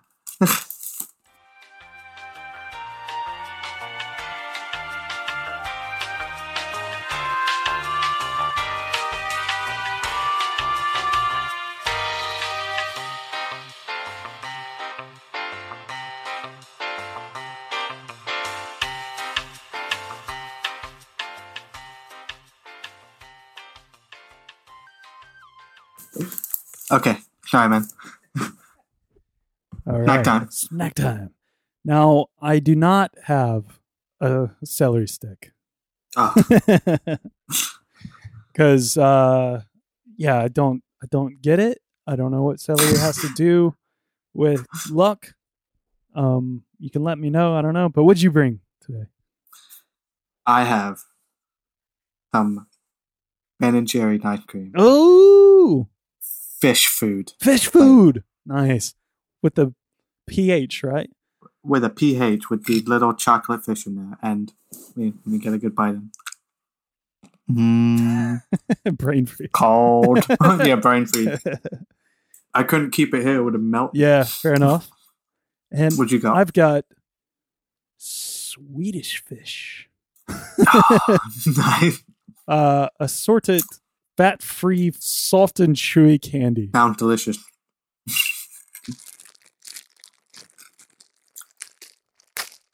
Very healthy snack time we got going. Oh my god, they smell so bad. They smell like fish. Oh, That's what you want from your sweet. I haven't had Swedish fish in a long time. They are like just gummy candies, if you don't know, but they're big in America. I don't really ever see them over here that often. But I was expecting you to have like fish crackers or something. what, clam chowder crackers? Yeah. Goldfish? Goldfish, that's it. That you're enjoying the treat. Man, they're really chewy. They're big, man. Really chewy. Might take a while. They're good though. I don't know what I'd give them on a scale. I think I'll give them a 2, and that's not bad. I mean, 2 out of 5. I'm not, saying they're bad, but I like a little bit of a tang, a bit of a sourness to tang. Sour Patch Kids, or that's some good gummy candies. But yeah, these kind of taste like Sour Patch Kids without the sour. It's all sweet, no sour. Oh, Fair enough. how's that fish food going down? I mean, it's fucking great. I love fish food and I love ice cream. It's not my favorite Ben & Jerry's flavor. That would be cookie dough, obviously. But this is up there. I'd give it, I don't know, like a 3 or 4. 3 or 4. Not bad. Not bad. Yeah. I mean, Not bad. Good. you got to give them an extra star just for being badass guys right now. Ben & Jerry's are out there Exactly. being a really good corporation that we can all get That's behind. why I'm eating so much of their product. Because it's the only thing I can like feel good about, consuming. I'm going to go broke, but I'm going to go broke happy. All right. Broke happy, yeah. Story of my life. All right. So another food product is beef. Now, we're not talking about actual beef here, but we're talking about beef, like drama beef. You wanted to hear Drama about beef. Robert Shaw and Richard Dreyfuss. Yeah, Well, finally. They couldn't stand each other. They argued all the time, which resulted in a lot of good tension on screen. Worked for the characters. This happens a lot. I think when we're doing this podcast, you'll start to see that like 2 characters that have beef on screen sometimes have beef off screen, and the directors just kind of let them go at it. I don't know. Makes for a better chemistry, I guess. I don't know. Yeah. So they're going tit for tat a lot. I think Dreyfuss did admit that Robert Shaw was really lovable off set, but as soon as he got on set, he was possessed by a troll and he was a little troublemaker. So he was always kind of like, just messing around and stuff. Like there was some scene where Richard Dreyfuss is standing there like, where he's at the stern of the ship, and there's like the ropes going around, like, and they're trying to pull the shark or whatever. Yeah. And apparently he's off camera with like a water hose, just like spraying water in his face. I don't know. He's just doing like crazy shit. But basically, when the reviews came out for The Apprenticeship of Duddy Kravitz, Richard Dreyfuss had a big turnaround where he thought the film it was going to be terrible. He was going to be terrible on the film, but he started to get good reviews, and he started to read them out because it was like a full page spread in New York Times, and he was boasting about. Don't be that guy. He was boasting about how he's a big deal and how he should be like given all these like gifts, and people should eating grapes out of people's hands, and and he was just getting under Shaw's skin, so that really just like amped up their feud. Yeah, so it was pretty funny. I mean, like, I don't know, Richard Dreyfuss is, I don't know, that he start talking about how he was like, after that film came out and people saw it and they knew who he was, they were like really into him, and that's where that whole like having a lot of sex and stuff came. Okay. Like he was going wild, and it sounds pretty gross, but anyway. So it wasn't until the USS Indianapolis scene was filmed that the whole crew finally realized that they were making something amazing, and they relaxed a lot. But Quint's USS Indianapolis speech wasn't in the novel. In the backstory for Quint being a sailor and everything on the ship appeared by an uncredited rewrite of the script by Howard Sackler, and later writer-director and Spielberg's friend who helped Spielberg trap George Lucas inside the shark back when it was in pre-production, John Milius. He expanded the character's characteristic into a multi-page monologue, and that's when it was whittled down to what it is, what you see. It was whittled down by Robert Shaw himself, actually, who was a playwright. So that makes sense. He did that sort of like on the day of shooting, I think, because everything's done last minute. Yeah. So Shaw initially, he tried to shoot this scene drunk. He just went up to Spielberg and was like, can, we just get a little drunk, just be a little bit better. They're drinking in that scene. Yeah. That makes sense. But no. So they go to shoot it and everything, and he's just doing take after take after take. And Dreyfuss is like, just said it was the day that never ended. And he was just like, in an alternate universe, that day is still going on. Yeah. He's still there when he goes to sleep. So he was so drunk that he had to be carried out by crew. And they were just like, Jesus Christ. The next day, he called Steven Spielberg, or maybe even like 3 a.m, and he was just like, how bad did I embarrass myself? And he came back the next day to shoot it stone cold sober, and he nailed it. But I don't know if some of the scene is mixed, like with when he was drunk. Because apparently some people who were there were saying that you couldn't tell. He's just like, he was that good of an actor. I mean, even drunk, he can deliver one of the greatest scenes. I mean, we talked about it a couple weeks ago. Is my favorite monologue. But it's one of the greatest scenes in one of the greatest movies ever, and it still gives me goosebumps when I watch it. Yeah. It's a masterclass in how you control tone and emotion within a scene, because it changes so many times, and it leads to a huge like action moment. Yeah.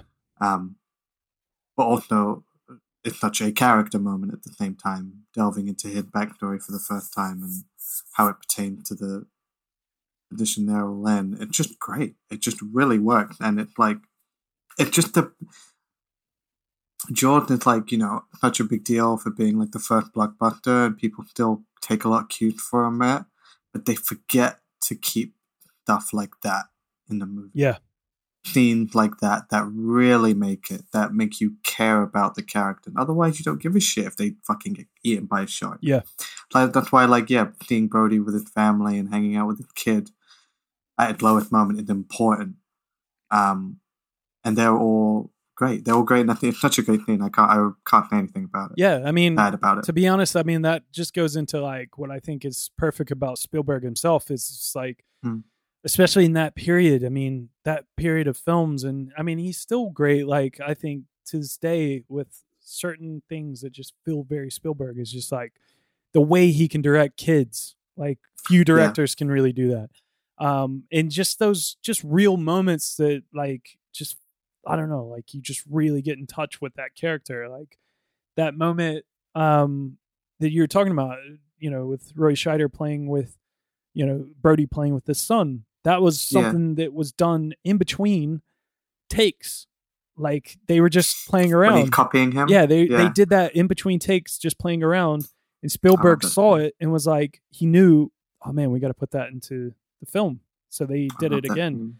And, and then this whole USS Indianapolis scene, I mean, the amount of people who were in the Second World War and on that ship who saw that and was just like, he told our story.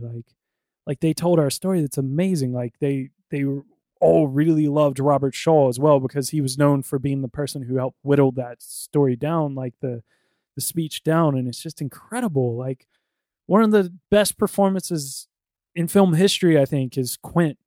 Robert Shaw is Quint. Yeah. And that scene alone just like gives me goosebumps, man. Like it's insane how good it is. And you just find yourself just like lost and entranced in what he's saying and feeling every moment, like, like just imagining yourself out there in the Pacific Ocean, just bobbling like along and just hoping that you're not going to be the next one to get dragged under by the sharks. And like, man, like, oh God, like it's crazy to think, like, because I think the whole point of that was just to like give him more of a reason and more of a drive to like, be out there and be so obsessed. He's getting revenge. Yeah, for something that's not even related to what's going on. Yeah. They all have motivation. Definitely. Yeah.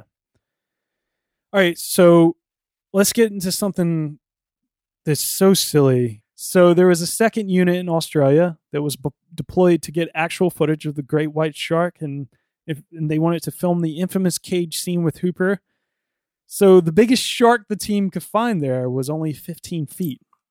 Yeah, I kind of know the story. It's so good. Yeah, so they decided, they told the crew back in LA about it and everything, or Martha's Vineyard, I guess, whichever.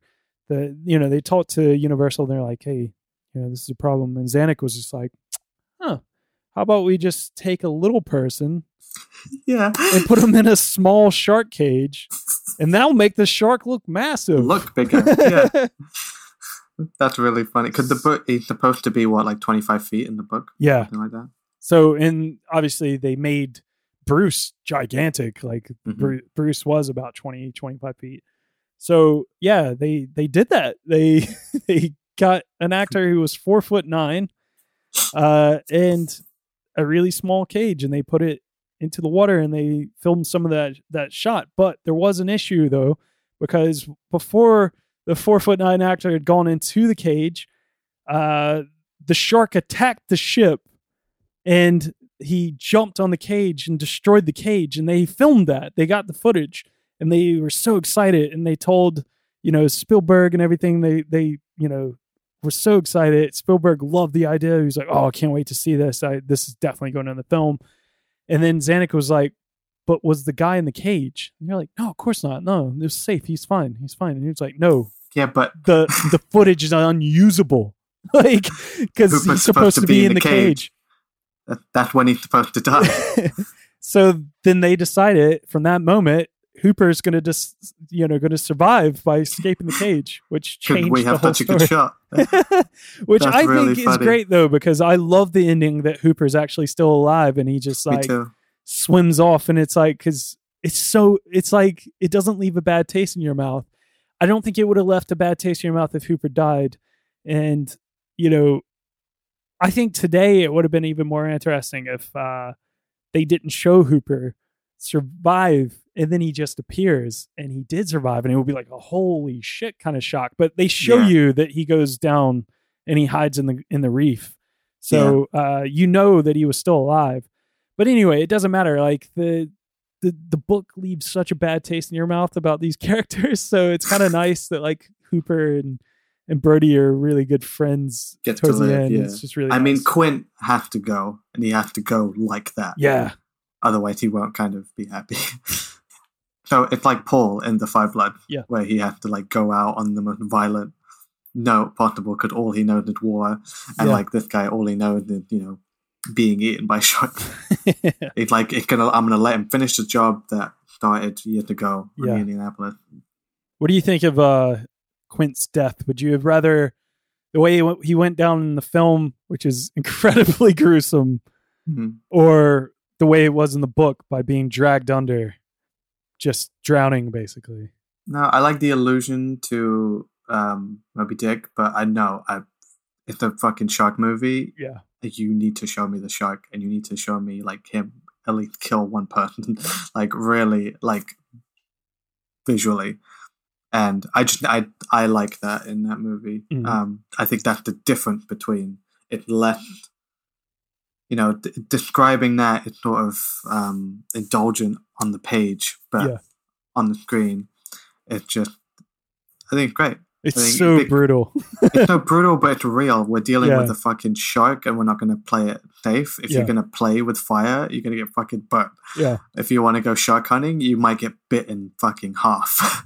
It's one of these amazing things, though, where you see it, sharks, like in on YouTube, I've seen before, like sharks on people's boats, and real sharks on people's boats that they've somehow caught. Like, and it's fucking scary, but like, this is so absurd though, because the shark is so big, and when it just capsized, like it, and it's making the boat sink, and like him just chomping, and that's one of the moments where, like I said, like his jaw looks really funny. It's just the way you could tell, sort of, that it's mechanical, but at the same time, it's so fucking brutal, and it's so scary that you just don't think about it. It's so scary. Like, you're kind of half watching it. So just chopping him in half, and like, Robert Shaw just screaming with blood like coming out of his mouth, and just like trying to hang on. And he's got the knife, and he doesn't like cut his hands like stabbing or something him. like. And it's just like, it's so scary. It's really scary. Yeah. So for the big epic finale, they accomplished this, like, the blown up the shark with the tank and everything. Basically, they had the shark head filled with fake blood, calamari chunks, and explosives. Yeah. So when it just explodes, just bits fly everywhere. It's just fucking squid all over the place. That must have been amazing after like such a long, horrible shoot, and you're like, we're going to fucking blow this thing up. It's going to be so sad. It's like, at the end of school where you burn all your textbooks. yeah. It's like that. Yeah, definitely. Spielberg, like most seniors of their final year of school, senior skip day, he skipped the final day of shooting, and he did not shoot that final shot. He allowed the crew to do it without him. Because I think by that point he was just mentally fried, and he was just like, if this doesn't work and this is finally the last thing we need to shoot, it's like, oh God, I can't. So he didn't come in, he didn't shoot, and that became a trademark of his career. He largely doesn't shoot the final scene of his film nowadays, and that's just like his trademark. So yeah, pretty interesting. That's cool. The famous line, like, you're going to need a bigger boat. That was, apparently Carl Gottlieb said that Roy Scheider ad-libbed that. And it was just like, so amazing. They were like, Why did they even bother writing the movie? All the best stuff seemed to be improvised by the actors. Yeah, definitely. What about George had my favorite kill line, like right before he shoots the barrel and the shark explodes. Yeah. The smile, you son of a bitch. And was that written as well? I don't know. I didn't see anything about that, but I mean, maybe that was in the script. Like it preludes a decade full of horrible one-liners by Arnold Schwarzenegger and Stallone and stuff, but that is the best one. Yeah, and it works so well. You don't think of it as being like a joke, it's just like, because by that point you're like with him. You're like, fucking kill this fucking shark. Yeah, kill the shark. Well, you're going to need a bigger boat line. The reason why I saved this to this point is because we're getting into a little bit of post-production here. When they were doing some test screenings, they basically had to raise the audio of that line because it was getting lost with the audience screaming so loud when the shark pops out of the water, because it was just like that bit. One of the first times where you properly get that face. Like, I know he pops out a little bit more in the scene in the pond where he kills that like boating instructor or whatever when all the boys are in the pond. And that's one of the first times you properly get to see the shark. But yeah, when he pops out of the water, that's just such a classic scene.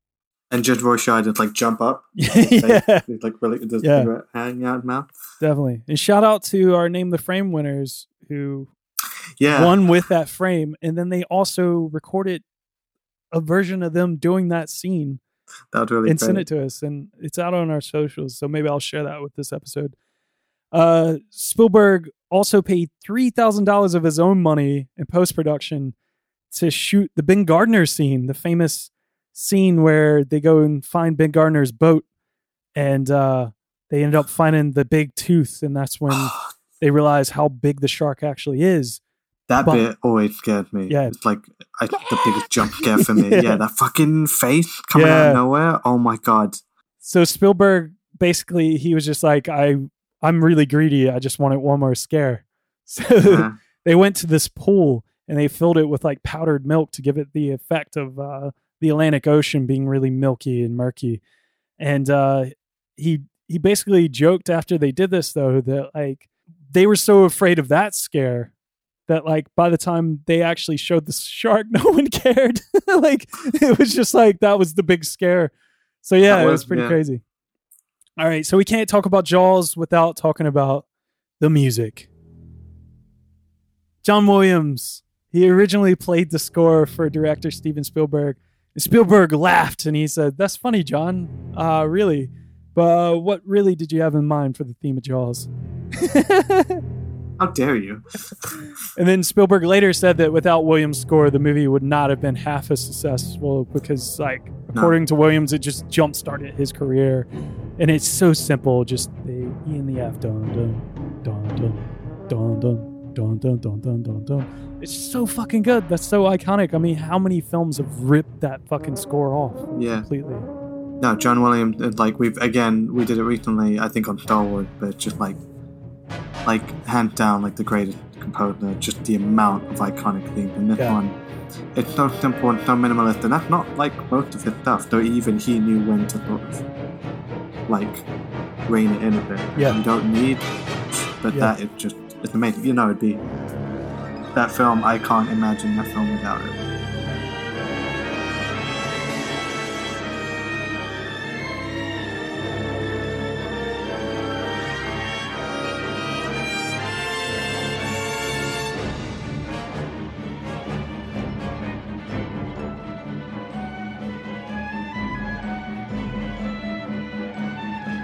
Feel like sort of the white noise of the water, and like that score is constantly there. Yeah, definitely. It's great. It's just so much tension with that score. It just builds so much. You just feel it. It's like, oh. Yeah, and you need it, especially if you're not seeing a fucking shark anymore. Like, why am I scared? Goddamn music.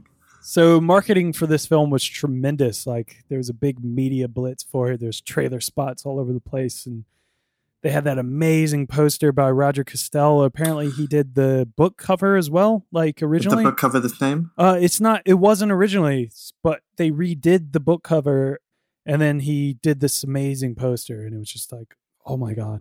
And they slapped that thing on everything, and it was one of the first films that really started going crazy with merchandise. Like they had shark like toys and mugs and T-shirts and completely towels misunderstanding the movie. It was everywhere. And then Universal, they pushed it big with the release too. I mean, Jaws was the first film to screen in over 400 theaters, and Jaws opened on June 20th, 1975. Like I said, it was a big delay. It was originally supposed to be released at theaters in Christmas 1974, but because filming ran way over, it was pushed back to the summer the following year. And back in 1975, summer was traditionally like when the worst movies were dumped into theaters because now it's the other way around. Yeah, Americans typically enjoyed the outdoors instead. But the film was so good, the beachgoers like flocked to see it, and then they never went to the beach ever again. Yeah. But yeah, the movie became the highest-grossing film of all time at that point, and it became the first film ever to gross $100 million at the box office. And that was when the summer blockbuster was born. Its record wouldn't be broken again until Star Wars in 1977. So it had 2 years of supremacy over the box office. It destroyed box office numbers. It showed forever. Like Spielberg was like, yeah, I went to, all around the country. There would be like the film would be showing at theaters everywhere. And then, months and months and months later, it would still be showing. The next summer, it was still showing. It's still showing now. Yeah. We show it. Yeah. I mean, we show it every July 4th. And it showed recently where Jaws and Jurassic Park were battling out another Spielberg film, very recently when cinemas just started to reopen and drive-ins and all that sort of stuff. It's still a go-to blockbuster because it is the original. Jaws is better. Yeah, it is. I absolutely love Jurassic Park, but Jaws is better. Jaws, there's things about Jurassic Park where I don't think it's like a perfect film. I think it's absolutely phenomenal and it's hard to fault, but yeah, Jaws is like just shark in the start to water. finish. Oh. But yeah, ultimately the film would gross over $470 million, and it made Steven Spielberg a household name. And he, like the guys who told him to make the movie, it gave him the freedom to make anything he wanted to make. But for real this time. Yeah. Yeah. And I mean, just imagine he wouldn't have made, Close Encounters of the Third Kind. Nothing counted. Yeah. There's no way and he could have made that film. Yeah. And then E.T., Indiana Jones. Just keep going and going. Gave you a plethora of just brilliant films. My childhood, basically, growing up, and a lot of people's childhood, I'm sure. Hook. I mean, come on. We always go back to Hook. Did he have anything to do with the sequel? No. I think I don't know if he produced the second one, maybe. In name only? Yeah, I think so. But yeah, he was not really attached to him. Jaws, it would see 3 sequels. There's Jaws 2, 1978, which I'll still say is a fun film. It's not great, but it's still pretty fun. Jaws 3D from 1983. With some of the worst effects, like the one I'm standing in front of, where it's like a static shark just moving towards the front of towards the camera, and the glass just cracking in front of it. Doesn't make any sense. Yeah, the Jaws the Revenge Jaws is one of the worst things I've ever seen. And somehow even more horrible. Jaws the Revenge, 1987. So yeah, those Michael Caine though. those films are so bad. I think the worst thing about it is that they just were like, the shark absolutely knows who the Brodies are. They made it personal. He made it personal. Weird. The fucking shark, that's one of the worst things about Jaws the Revenge. It's bad enough that in Jaws 2, a shark comes back and it seemingly is attacking these people almost like it's out for revenge. It's more like a Die Hard 2 where it's same shit happening to the guy twice. Because it's Roy Scheider still. Yeah, and they're like, we're just going to cash in on it. Jaws 2 feels like a real sequel. It's a money-grabbing sequel. It's fun. Yeah. It hits all the same notes.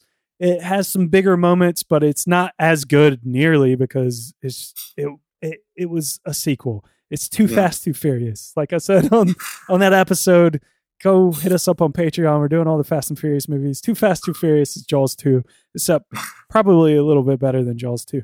But anyway, Jaws 3, that's where they start to lose the plot, because why is the shark traveling to fucking SeaWorld in Orlando? I mean, what is going on? Doesn't know that Michael's down there now? Michael Brody's living down there? Does he Following know? The family, And then it makes it even worse by Jaws of Revenge, because poor little Sean Brody, the little boy who's so cute in the first film, is killed really early on in the film. And he's ruined the earlier movies. He's killed. And it's he's out for revenge. The shark. Oh my God. It's so absurd. It's it's babies. That's, I think, the way they were trying to sell it. It's the mother was the original shark, maybe. Yeah. And it's all the babies are out. It's R-rated, Muppet Baby. I still want, I think Kevin Smith had a sequel idea for Jaws where a town flood. Yeah. The shark and the shark's in the city. That's a fucking great idea. I mean, it's happened now with Sharknado and stuff, but There's a Jaws 5 to be made. Well, we need to get to Jaws 29. Yeah, we got to get there because we've had Jaws 19. 19, there we go. Jaws 19 and then Back to the Future. So there's tons and tons and tons and tons of ripoffs of Jaws after Jaws came out. Yeah. It was so incredibly popular. Like Joe Dante's Piranha and all the sequels that has spawned. And Spielberg has said that's the best of all the ripoffs, but some more of those ripoffs include Orca, about a killer whale.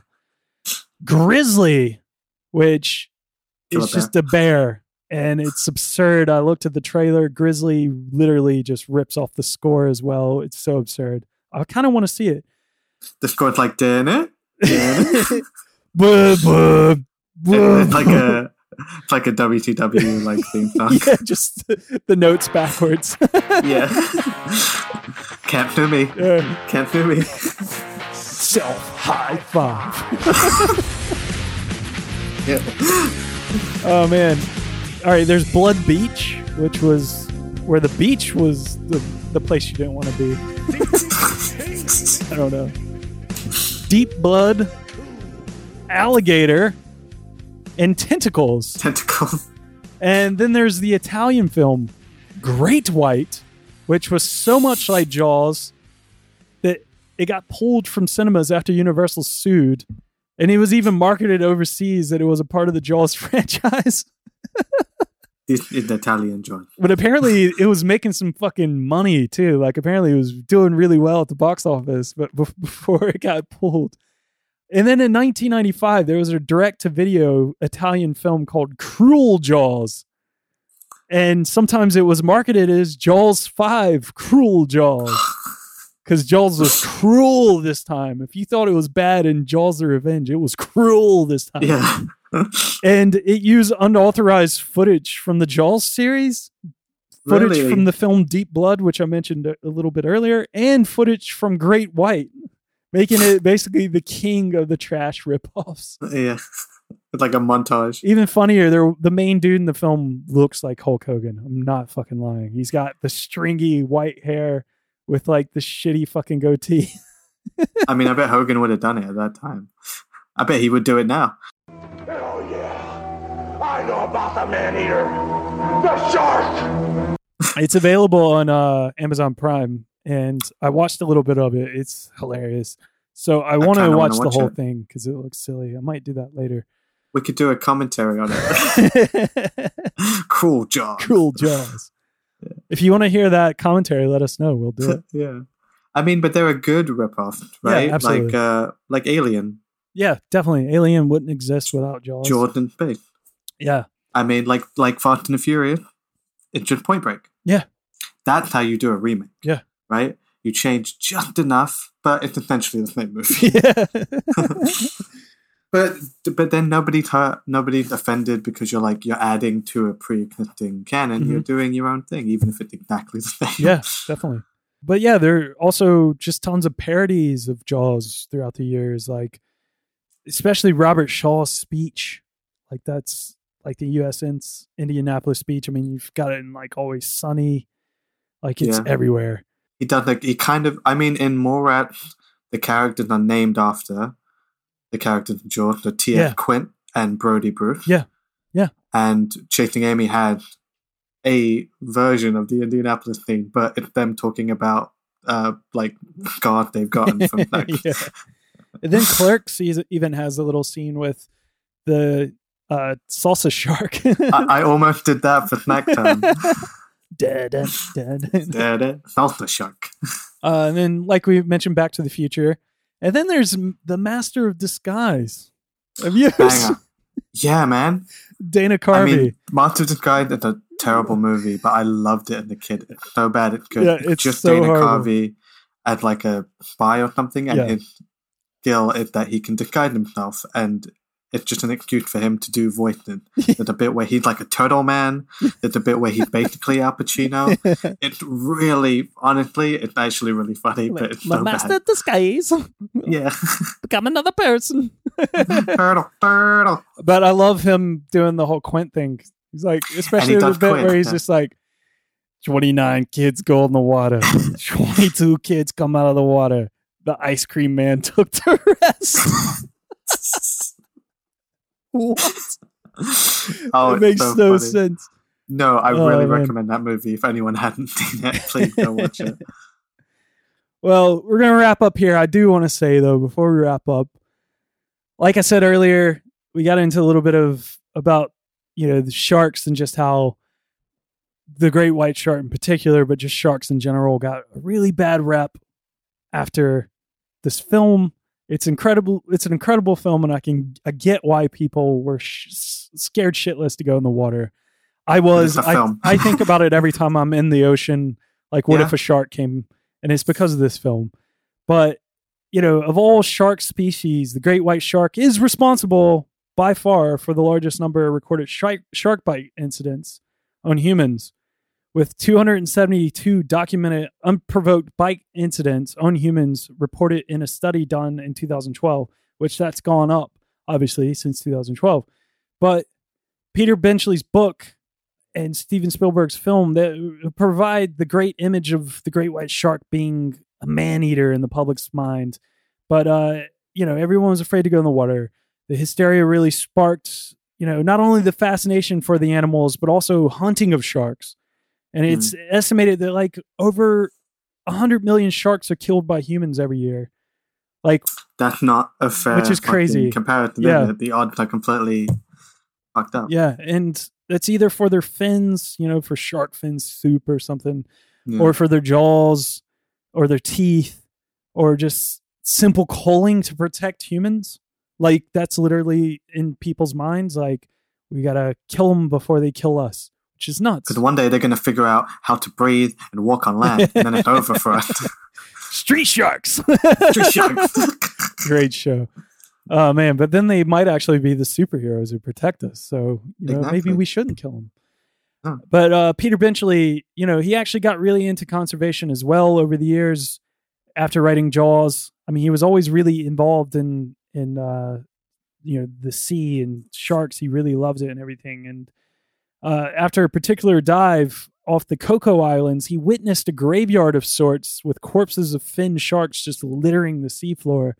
And after that dive, he devoted himself to shark conservation up until his death in 2006. So it was almost like Frankenstein versus his monster, Yeah.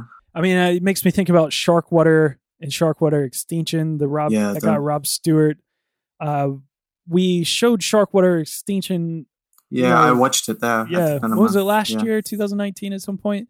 Yeah. I got a screener of it, and I was asked to watch it and really hard to watch. Let Paul know, shout out Paul, what I thought of it, and that would determine, I guess, if we would show it. And I absolutely loved it. It was really good. A hard watch. And it's also really weird though, because there's a conspiracy side to that guy, that Rob ending. Stewart. He died at the end of the film, this documentary where And I did not know that. Yeah. What's going in? He died while he was on a dive, and he ran equipment malfunctioned. Yeah, equipment malfunction. He ran out of oxygen and he died. And there was a big conspiracy that he actually was killed because they didn't like him stopping their shark, fin trade. It's such a big industry. It's wild. I mean, I don't know. It's messed up. But I mean, if you're going on the thing of shark culling because you want to protect yourself or you're scared to go into the water,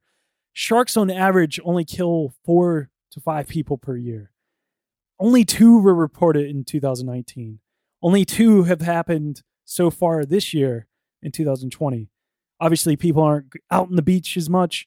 And there are some, reports of more great white sharks appearing off the coast of New York right now. And that's kind of scary sounding to people. But at the same time, it's and also people might think, oh, well, sharks are starting to come back if so many of them are swimming in these areas. And it's well, sharks are moving around because ocean waters are changing, temperatures are changing, food, because of us, overfishing, and all sorts of stuff. They're going to change their habitats, and they're not always going to stay the same. Plus, we don't really know that much about the ocean yet.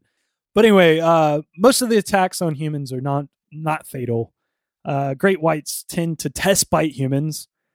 It's usually they just decide that they don't like the taste or it's unfamiliar, and they don't. We taste bad. Get over it. They don't continue to eat you.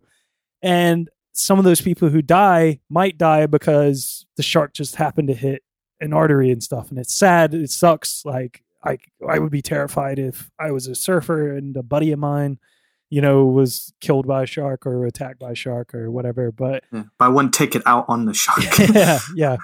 But that doesn't mean you should go killing all these fucking sharks. And these attacks tend to happen when people are putting themselves in situations that they could easily avoid, like swimming in murky water where the shark's visibility is lowered, swimming alone because sharks are more likely to attack solitary objects rather than people in groups, and swimming near piers because fishermen are always dumping bait and fish guts and sharks are going to feed there.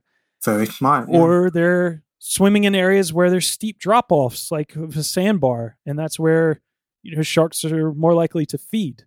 So anyway, like, you're more likely to be killed by a cow than you are a shark, because a lot more people die per year from a cow than they do from sharks. Had that been made yet? Like Jaws, but with a cow? I know. Probably. I feel like there was a killer cow movie once. Yeah. I mean, Kevin Smith is making Moose Jaws. Yeah. Which is exactly what Jaws, it sounds like. but a moose. Yeah. Get it? But yeah. Yeah. Anyways, let's stop killing sharks. Yeah. And let's start killing cows. Yeah. We haven't tried that. No, don't kill anything, please. Yeah. There's no point of going out and killing these things. Sorry, that's my that was me jumping on my high horse. No, please do. I don't know. I really, like I said earlier, I've always sort of fancied the idea if I could ever like push myself into that life that I would have gotten into marine biology or something, or ecology or whatever. I love the ocean. I love animals and mammals in the ocean. Sea life is fascinating to me. And I get really upset when I hear things or see things about like people trying to catch sharks, like great white sharks, and put them into like they put them into fucking tanks and aquariums and stuff, and it's just like they die after like 11 days because they don't eat. They're not used to being put inside of these cages. It's and the ultimate it's like form of human hubris, right? It's seeing this wonderful, majestic animal like a bird and being like, that thing had the ability to fly. I want to put it in a cage. Like this thing, this huge, large mammal swims the ocean, and I don't even understand like how it works, how it feeds and stuff. I want to put it in a tank, and I want to watch it like bat its head against the wall for hours on end until it dies. It's just like, fucking leave them alone. Yeah. I mean, that's how I feel after I see things like Blackfish, when I watch things like Tiger King. Yeah, like Tiger King was actually a really difficult watch for me. Yeah, when you put these lovely, beautiful animals that do not belong in these cages inside of these cages, and you have these idiots like Joe Exotic, who's funny. It's funny. But I don't want to see him, and people treat animals horrible. Yeah, and people will pay thousands of dollars to get a picture with a baby tiger. So it fueled itself. It's like a snake eating its own tail. Yeah, and I know this is probably going to rub some people the wrong way, but I hate zoos. The older I get, the more I hate zoos. And I get it. I get the love of going to see something you can never see out in the wild. Yeah. I understand that you don't live in India and you want to see a tiger. That's cool. It sounds cool. But at the same time, these animals shouldn't be there in these places, and it's horrible. Yeah. And if you want to learn about these things, like if you want to learn about a shark, don't put it in a cage. Read a book. Read a fucking Look book. on the Read internet. John. It's the same thing with statues right now. You don't need a statue to let you know what happened in history or who this person was. It's in a book. Although I would definitely sign a petition to put up like a jaw statue somewhere. We've lost all the listeners now. Everyone's just turned their back on me. They're like, "You son of a bitch." Yeah, fuck you for caring about the environment. Or no, if you're gonna take one message from John in this episode, it's stay away from the beach and don't kill sharks. No, go to the beach, have fun. But I mean, stay away from the beach. Not right now. Stay away from the beach. Wear your mask. Yeah, god damn it. That's Jaws, man. I it did a good job for anyone who like wanted to hear this episode. Yeah. Hopefully you're still with us, and that was a fun time for you. I had fun. Did you have fun, Phil? Yeah, talking about one of my favorites. Is this your favorite movie? I feel like you've said that. It's climbing up that list. I always said that like The Jerk for the last number of years is one of my favorite films. Yeah. And I don't consider The Jerk a perfect film. Jerk is great, but I fucking love it. It's a great movie. And Carl Reiner just passed away. And Carl Reiner, rest in peace, Carl Reiner. Yeah, brilliant you director for and writer. Giving me one of my favorite films and birthing a good boy in Rob Reiner as well. And till the end of your days, being a fucking fighter and being anti-Trump, which is great. It's a great follow on Twitter. Exactly. You could go back and read all of his stuff at his senior age and just being awesome. And I hope Mel Brooks is doing okay because they were best of buds. I got to meet Mel Brooks once at the Prince Charles, and that's one of my favorite memories when he did such Young a Frankenstein. Guy. Yeah, very sweet, so cool. Man. Yeah. So hopefully he's doing all right. But yeah, I mean, Jaws is climbing up there. I don't know. Maybe it is my favorite film now. I don't know. Like, it's hard, but that's what I'm trying to do on this podcast. But anyway. Work through your favorite film. Yeah. Trying to figure it out finally. Yeah. So Phil, what are you getting up to this week? What's going on? I'll be playing The Last of Us. You're actually doing something different. Yeah, doing it. I mean, I was working on this thing I've been working on since quarantine started.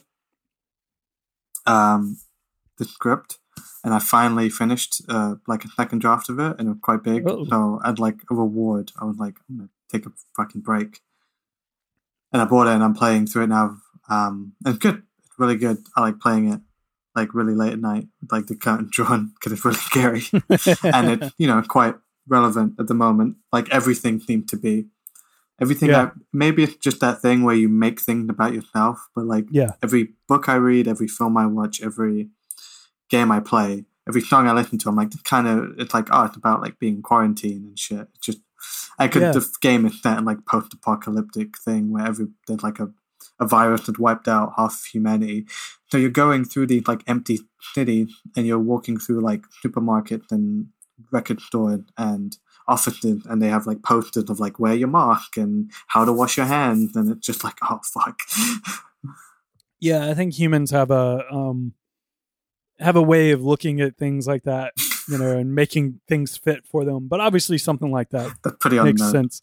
That's on the nose, but yeah. That's what I'm doing. Just trying to have fun, trying to, stay sane, trying to not think about my, mortality, and, go for walks. Sounds good, man. How about you? What are you doing? I am going through summer bummers right now, so I am trying to get my head back into a good place and figure out what I'm doing with my life. Sounds familiar. Yeah, I need to get back into doing some music because I've kind of taken a slight break for the last couple of weeks where I've been trying to write more, but I don't know. I feel like everything I write is shit. I don't know. It's a struggle. So yeah, I need to get out of my funk that I'm in. But certainly today's episode and just talking about Jaws and stuff, it's very helpful. It was very fun. It's good to see your face. Fun. Good to see you, man. Yeah. Have silly times. Silliness. But yeah. Where could people find you, Phil? The usual. I'm at Faraway Dad on Twitter. I'm on Dogs I Met, Sharks I Met on Instagram. Sharks with a Z. Yeah, and at home watching movies. Wishing I was, outside watching movies. And you? You can find me at Tall for All, TALL, the number 4 ALL on Twitter, Instagram, and Facebook. And collectively for the podcast, you can find us at the PCC Podcast on Twitter and Instagram. We got some Patreon shit dropping. Yeah, we do.